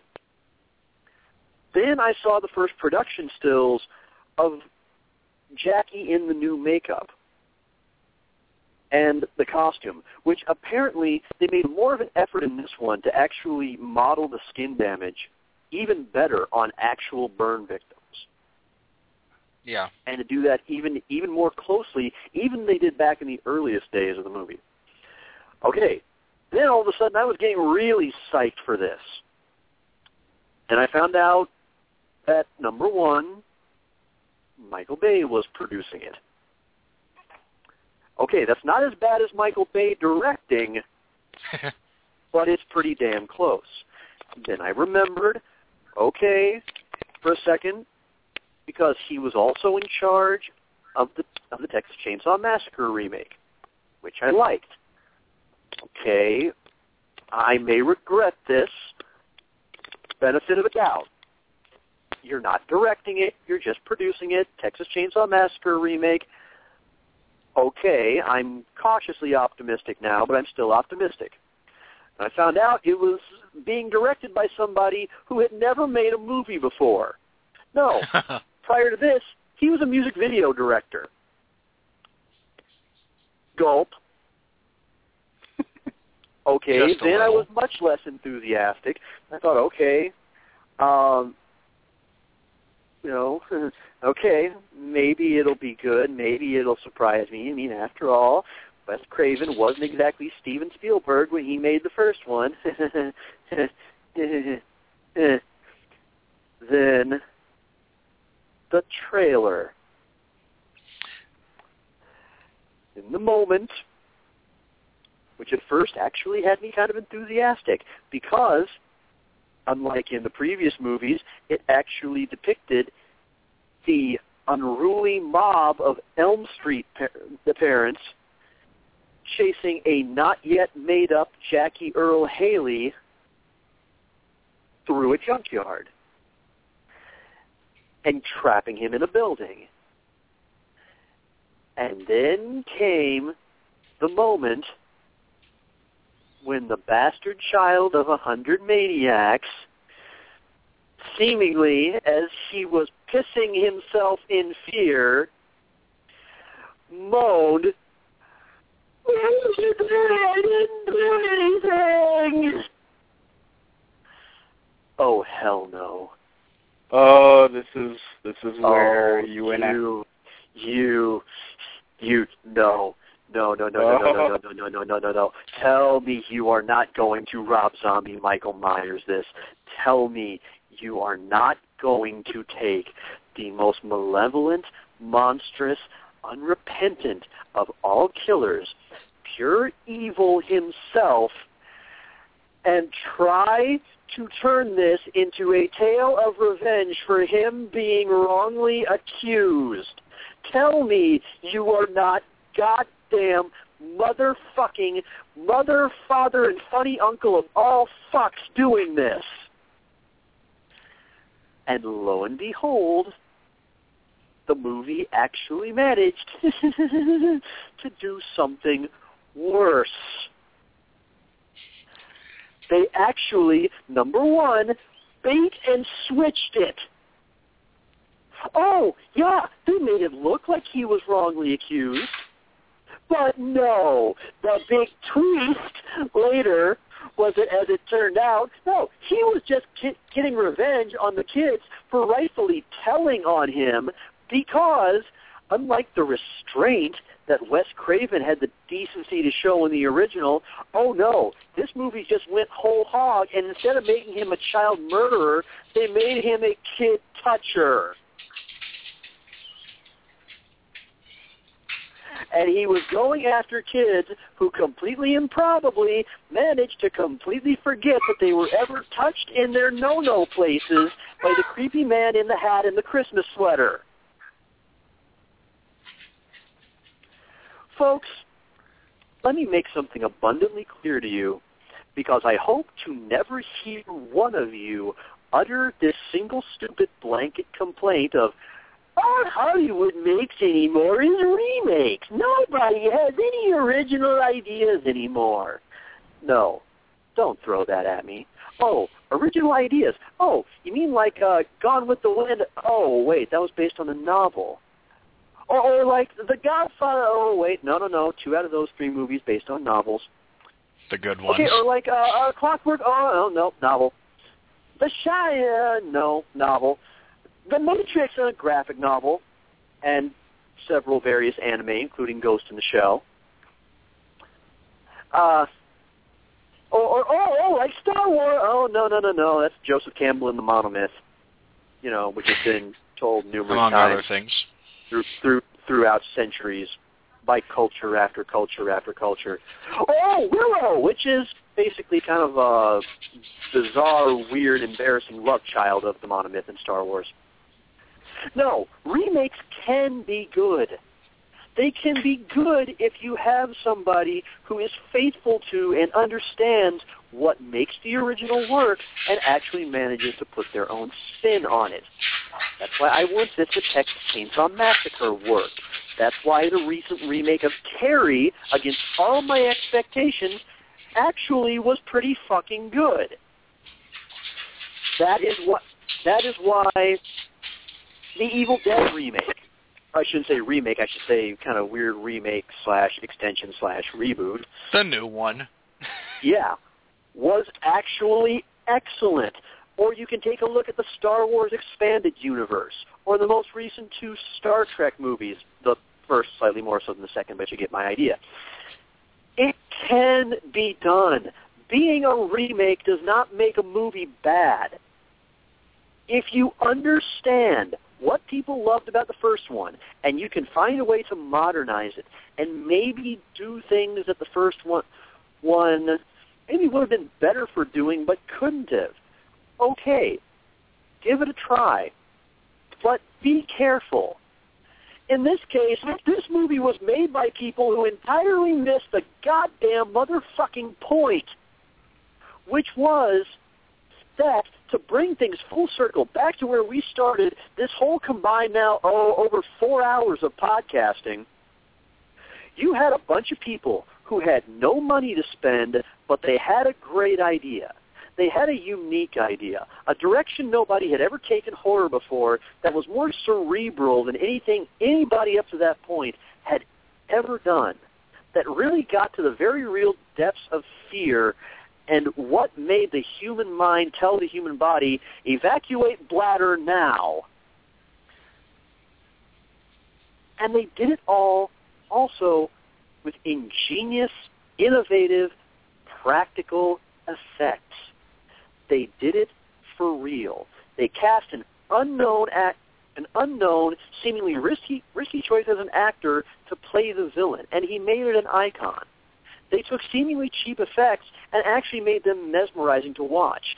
This movie instead soaks absolutely everything in CGI, subs out protagonists that we actually care about in terms of whether or not they survive, and give us bland as all fuck, boring as mayonnaise splattered on drying white paint that's left to sit out on grass that we're now watching grow, Rooney fucking Mara as Nancy, taking the place of the great, sympathetic, investing Heather Langenkamp. And you instead just made a modern schlock piece with the idea that more expensive and more computerized is better, when the truth is, the only thing about this movie, the only thing that holds up to the original, okay, 3 things actually. Number 1, the sequence Ben mentioned. That was fucking badass. That was a Freddy moment. Number 2, I actually like the sequence in the drugstore where they start taking micro naps, and as the lights flicker, you can see where it starts transitioning between Freddy's world and the real world. I like that I'm part. with you. And finally, and God love him, I wish he would get a chance to take this role on again with a proper director and writers. Hell, with, say, Wes Craven even, Jackie Earle Haley knocked the ball out of the fucking zip code as Freddy Krueger.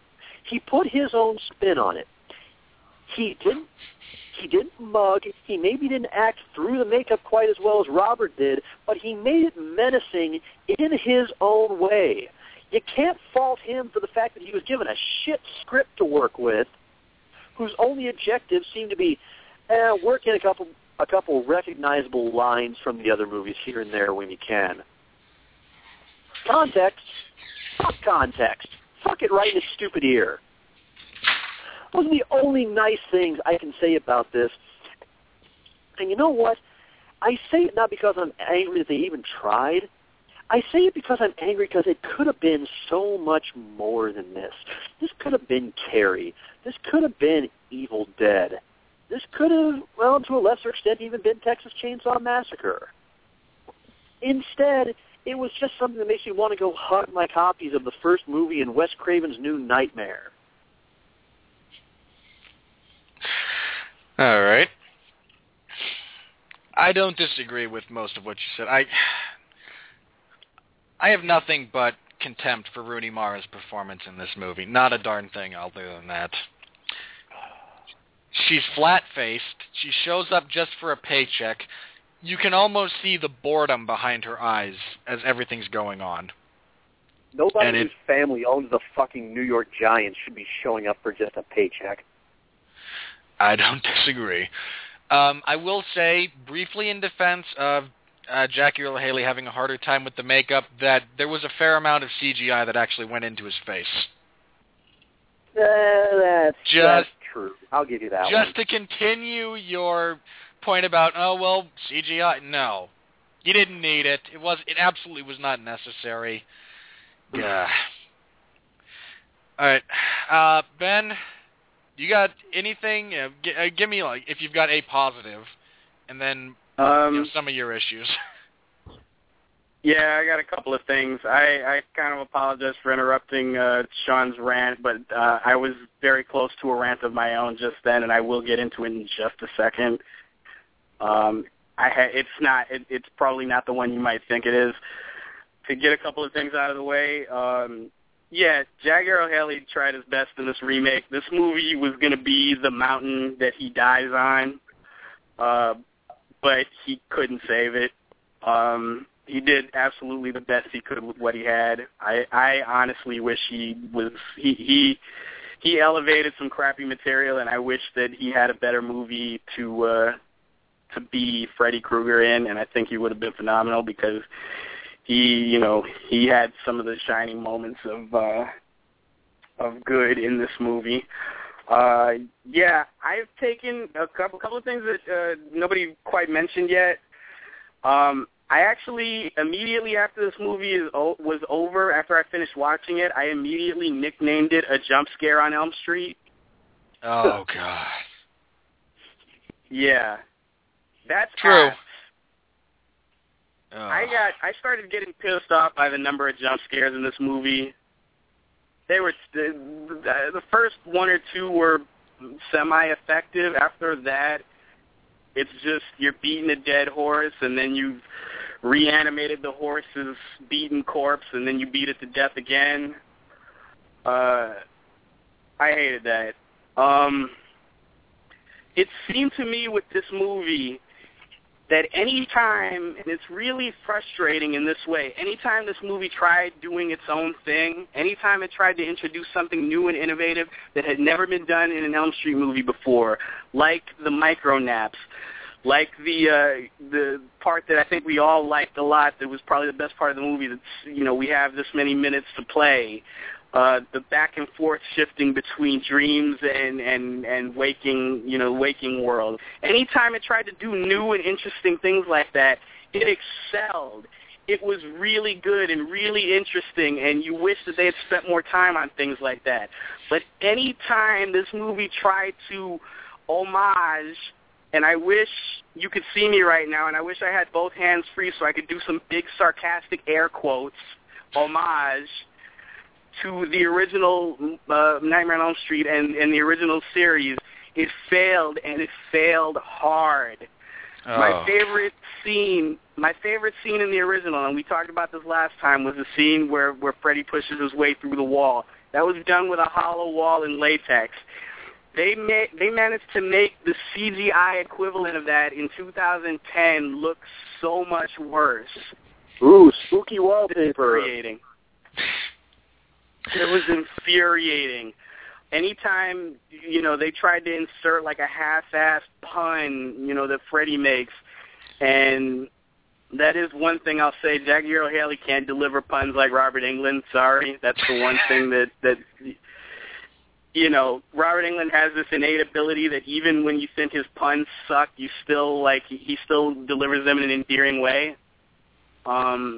This was not that. The ending of this freaking movie, not like the last 10 seconds, I mean the way that they kill Freddy. This is the 4th time in the Elm Street franchise that they kill Freddy by pulling him out of a dream into the real world and killing him. It's arguably also the worst time that they do it, because I honestly think it's worse than the way they killed him in Freddy's Dead, and that's saying something. That is saying a lot. I hated that. Rooney Mara was terrible in this movie, and it's made all the worse by the fact that she took every opportunity after this movie was done to shit-talk, it and everybody in it, when, she was by far the worst thing about it. She got an Oscar nomination, and suddenly, she was too good for this movie. She didn't deserve the nomination either. Well, no, there you go. They didn't. Anybody, that the American version of Girl with the Dragon Tattoo is good if you haven't seen the original. I've seen the original. I like Daniel Craig. Let me say that. I like Daniel Craig. That movie, it was a pale imitation. Much like every American remake of a Swedish movie, because Americans don't have the same sensibilities. Translate as well as you'd think it would. Are you alluding to Let the Right One In? Because I'm just wondering. I am. There you go. Okay. Hey, I got one. Yeah, Rooney Mara was... Insomnia, too, if you want another one. Yeah. Okay. I don't like Rooney Mara as an actress, and that pains me to say as a Nightmare on Elm Street fan and also as a Giants fan.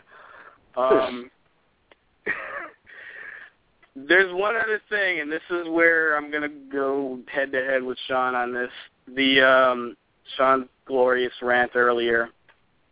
It's something that pissed me off greatly about when the first Elm Street trailer came out. It's something that pisses me off about a lot of things, a lot of instances where this happens in fiction in general. I'd like to get this out real quick because, once again, it's one of those things where it's the only time I may have a forum for it. Okay, Freddy, in the movie, his line in the movie as he's yelling at these parents about to kill him is, what do you think I did? I didn't do it. I didn't believe for a second that was meant to imply that he was going to be portrayed as innocent. And this is a thing in fiction that really bothers me when people do that. It's when somebody says something in story and it is taken as, it is what it is.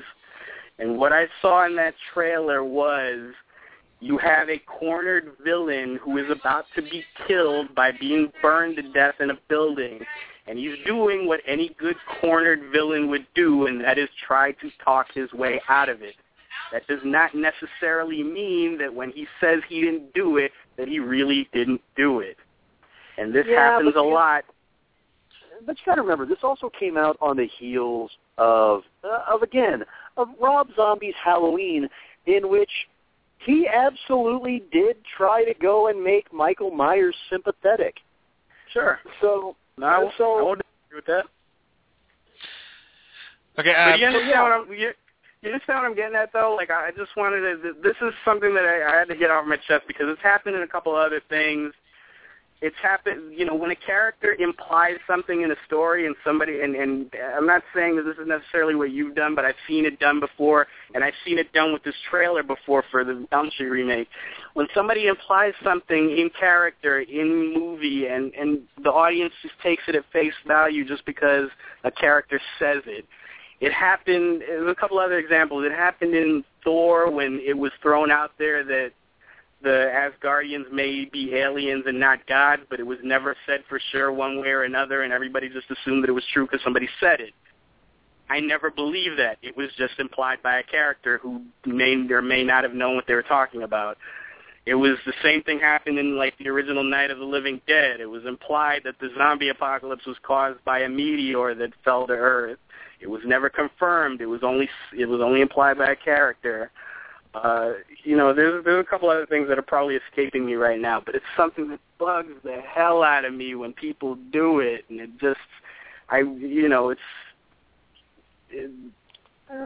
happens a lot in this movie.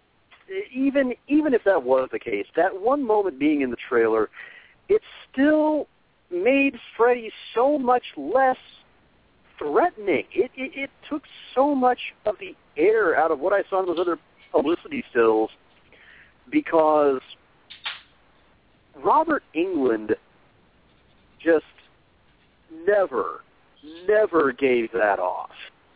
Well, hang on. There's a couple of things different here. First of all, Robert Englund's character was, again, they implied that he was a molester. They made out, they say he kills people. The other stuff was implied. With the way they took this, they actually made him a strict pedophile.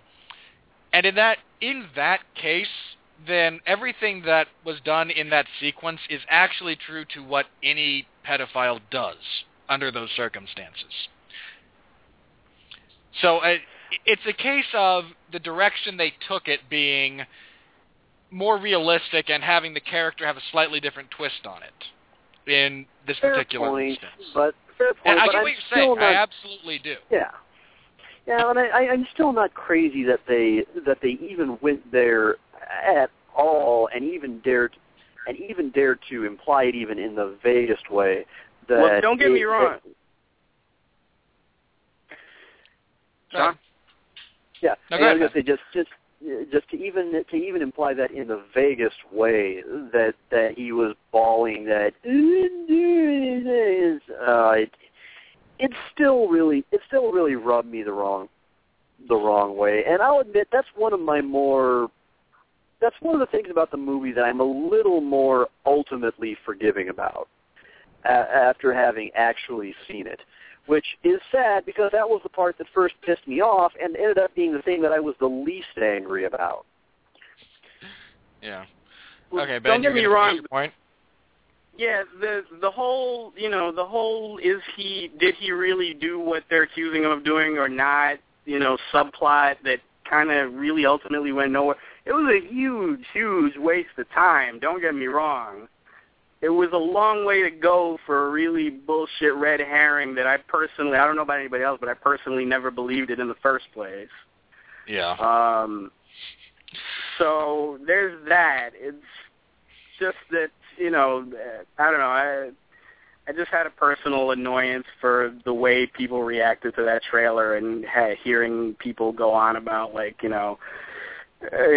this movie is going to portray Freddy as being innocent and being sympathetic. I'm like, why would you assume that? Just because, Guy's being chased by a mob. He's not going to gleefully shout out, guess what I did? Yeah, exactly. That's what I had, that's what I was faced with up until this movie came out. So it's just something that really, really bothered me for a long time. Yeah, context is... In trailers, context gets lost a lot of the time. I struggle with that frequently. I'm going to very, very briefly potentially defend the whole did he, didn't he aspect, in as much as, and this is a fault of both the writing and the directing, when it's the questions that are brought up about, well, did he actually, are brought up by the teenagers.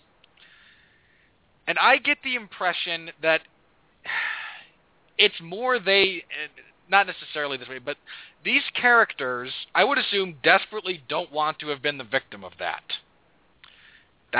And you're now, this is like denial for any traumatic event. And the problem becomes not so much that these, the kids are potentially, the teenagers are in denial about being abused as children. It's that that's the only perspective we as the viewing audience get, essentially, which leads us to question, well, did he or didn't he? I think you throw in maybe a scene where a couple of the parents get together and just briefly discuss the evidence they had, have a flashback, something that lets you understand maybe that, no, this is just denial on their part and they're stupidly and emotionally reacting to horrible, tragic news and traumatic events that happened to them.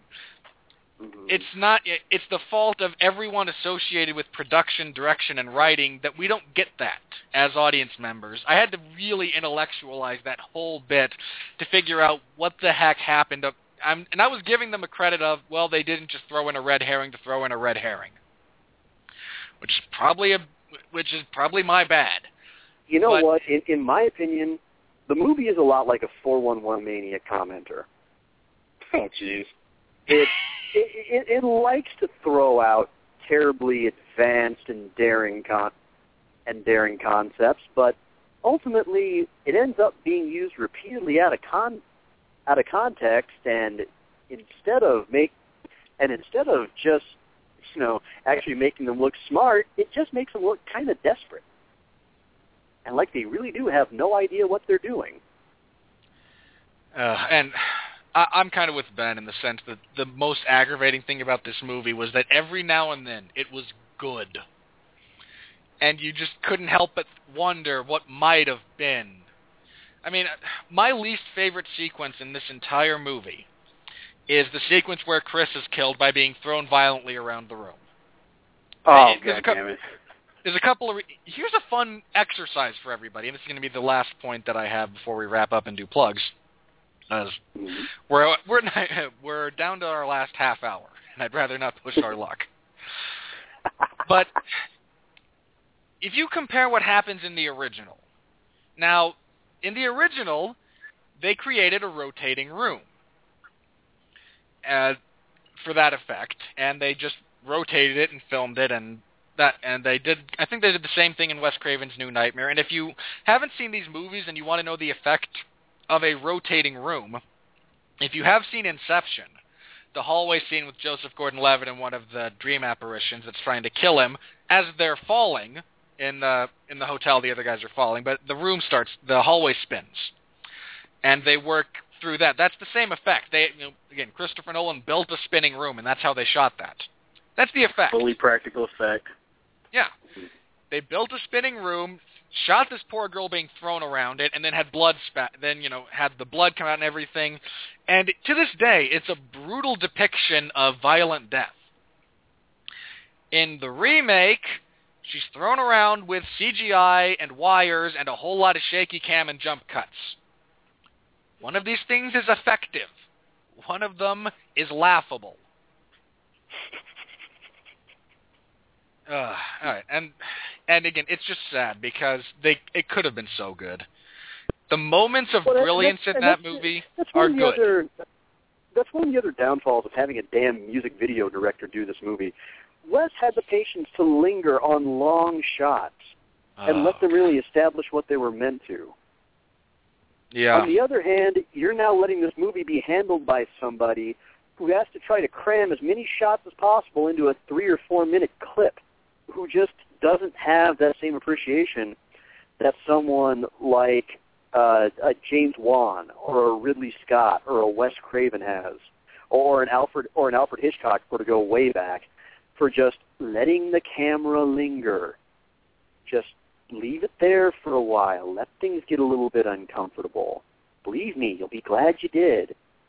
Yeah. No. We must shoot all of the angles. All of the angles. Don't forget Here's the fart. a thought. Even if you shoot all the angles, you don't have to edit all of the angles in.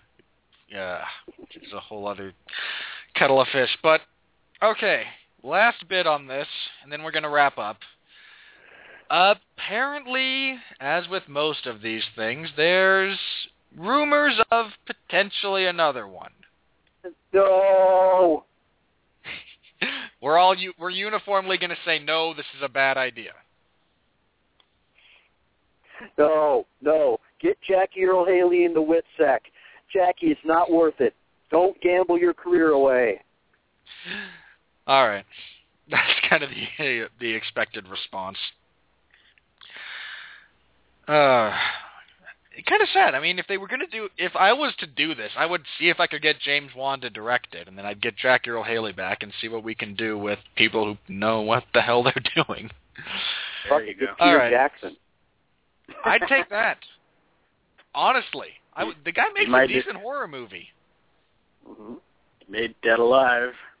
Yeah. The scene where he puts the lawnmower up, it's still awesome. I would say Guillermo del Toro, but goddamn it, not until he makes Hellboy 3. That's true. I wholeheartedly agree. I'd like it. I'm still pissed he couldn't get At the Mountains of Madness going. But I am a hardcore Lovecraftian, so there's my perspective. Yeah. All right. That's going to wrap us up here. Real briefly, guys, I want your overall thoughts on the franchise as a whole.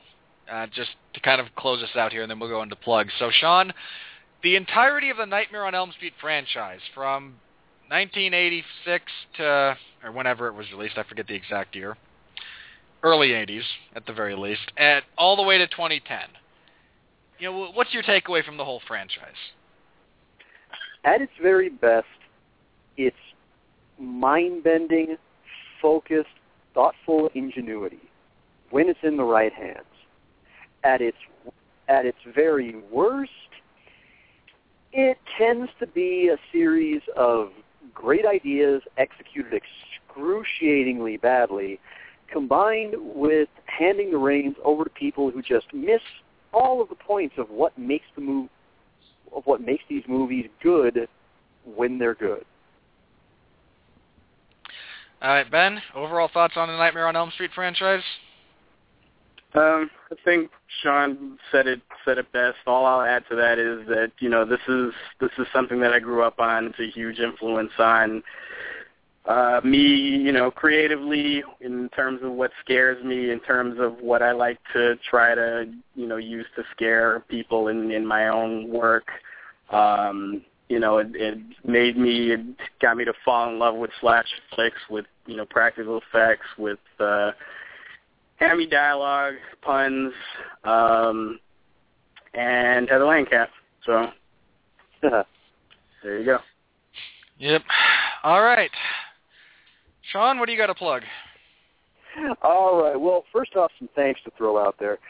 Thank you to Ben for joining us for these 2 episodes. It has been a distinct pleasure having you on. You've been a great guest. I was looking forward to this for months before we even got to it, and it was every bit as much fun as I thought it would be.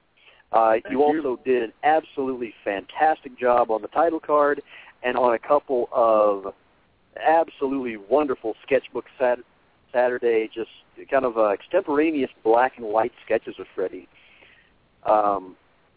If you've never checked out Ben's work, if anything else, if absolutely nothing else, if you don't go check out his website and his comic and everything else that he does, go check out the Long Road to Ruin Facebook page and look through our photos and see some of the title cards he's done, including the one for our upcoming look at the Michael Bay Transformers trilogy, which we're doing 2 weeks from now, when the main man, the mandated, frankly mortified reporter, the No Pants Man from the Florida No Pants Clan, returns to his throne.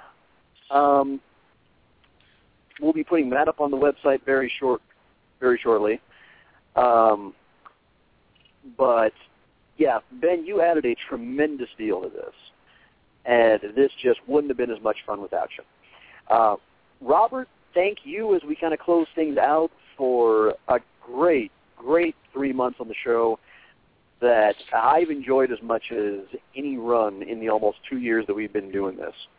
You've been a great co-host. You had some big shoes to step into, but you made every single show fun. We get to take on 3 tremendous franchises, and I've loved every minute of it.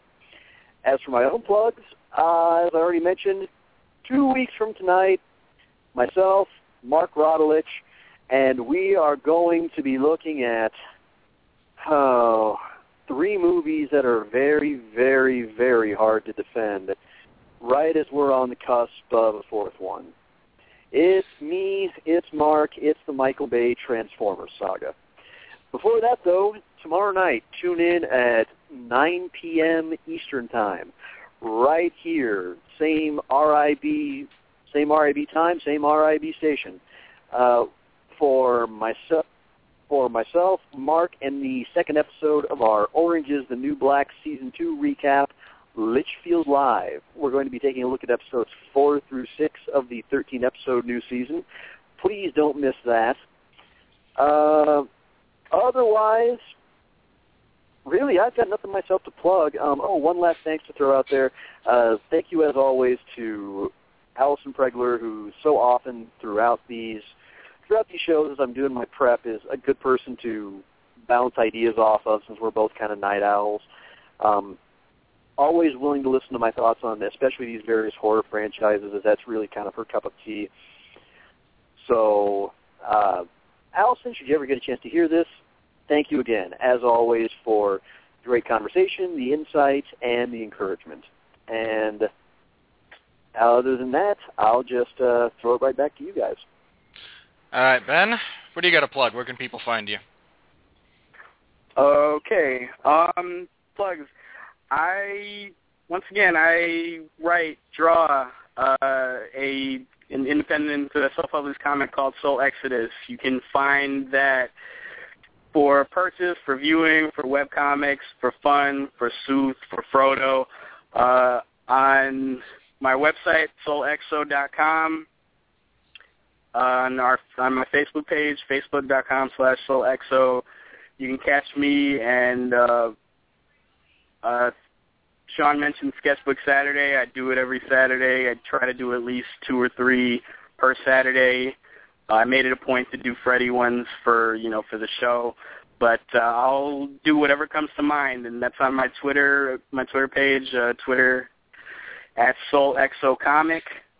To plug a couple of friends of mine, MadeOfFail.net. It's a great bunch of people, a bunch of like-minded, geek-minded friends. They've been very good to me. I'd like to think I've been very good to them. They'll be celebrating their 6th anniversary very soon, and unless plans change, I should be on their 6th anniversary podcast as well. I got something special lined up for that too. So check out MadeOfFail.net for them and all of the various geek-centric stuff they produce. Shout-outs to Louis Lovehog, a.k.a. Linkara, who just launched his new website, atopthefourthwall.com. I am working with him on a little comic called Revolution of the Mask that should be nearing the light of day very soon, I hope. Keep checking his website and keep checking mine for updates, for information about when that may come to be. A very, very long shout-out because I've got, I think I'm done with conventions for the rest of the year until the fall. Thank God, because I'm broke. New York Comic Con. I do New York Comic Con every single year at the Javits Center in New York City. If you happen to be in the New York City area on October 9th through the 12th and you love comics or you love movies or you love anything related to geek or popular culture, it's a good time. You should check it out if there's still tickets available, which there may not be, but give it a try. Check out their website for more information. It's nycomiccon.com. Lastly, most certainly not least, Long Road to Ruin. I will continue to draw title cards for Long Road to Ruin. I just finished, as Sean mentioned, the one for Transformers, wherein Mark and Sean are both strangling Shia LaBeouf. You're welcome, guys. I get to be Optimus Prime. Yeah.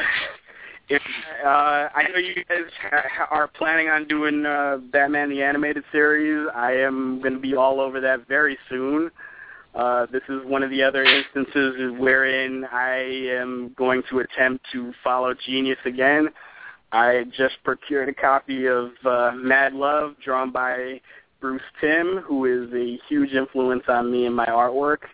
And I'll be studying that, and hopefully you'll like what I come up with for that very soon. And that's all I got.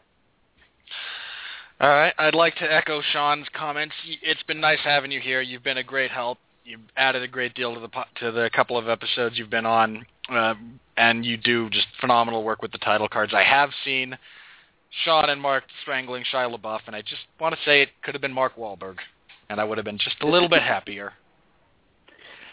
We only punish those who have already done ill. Yeah, Mark Wahlberg was in The Departed, so I kind of give him a pass. Okay. I agree. That's also... Incidentally, I cannot think about Mark Wahlberg without hearing his last name done in the Futurama President Nixon voice.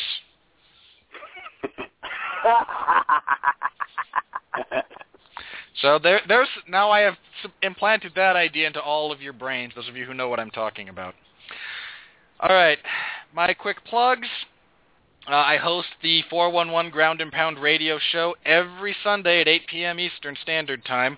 It's a look at the wide, wacky world of mixed martial arts. If you're a fan of the sport, tune in, give us a listen. You can also find that in the MMA Zone of 411mania.com every Monday.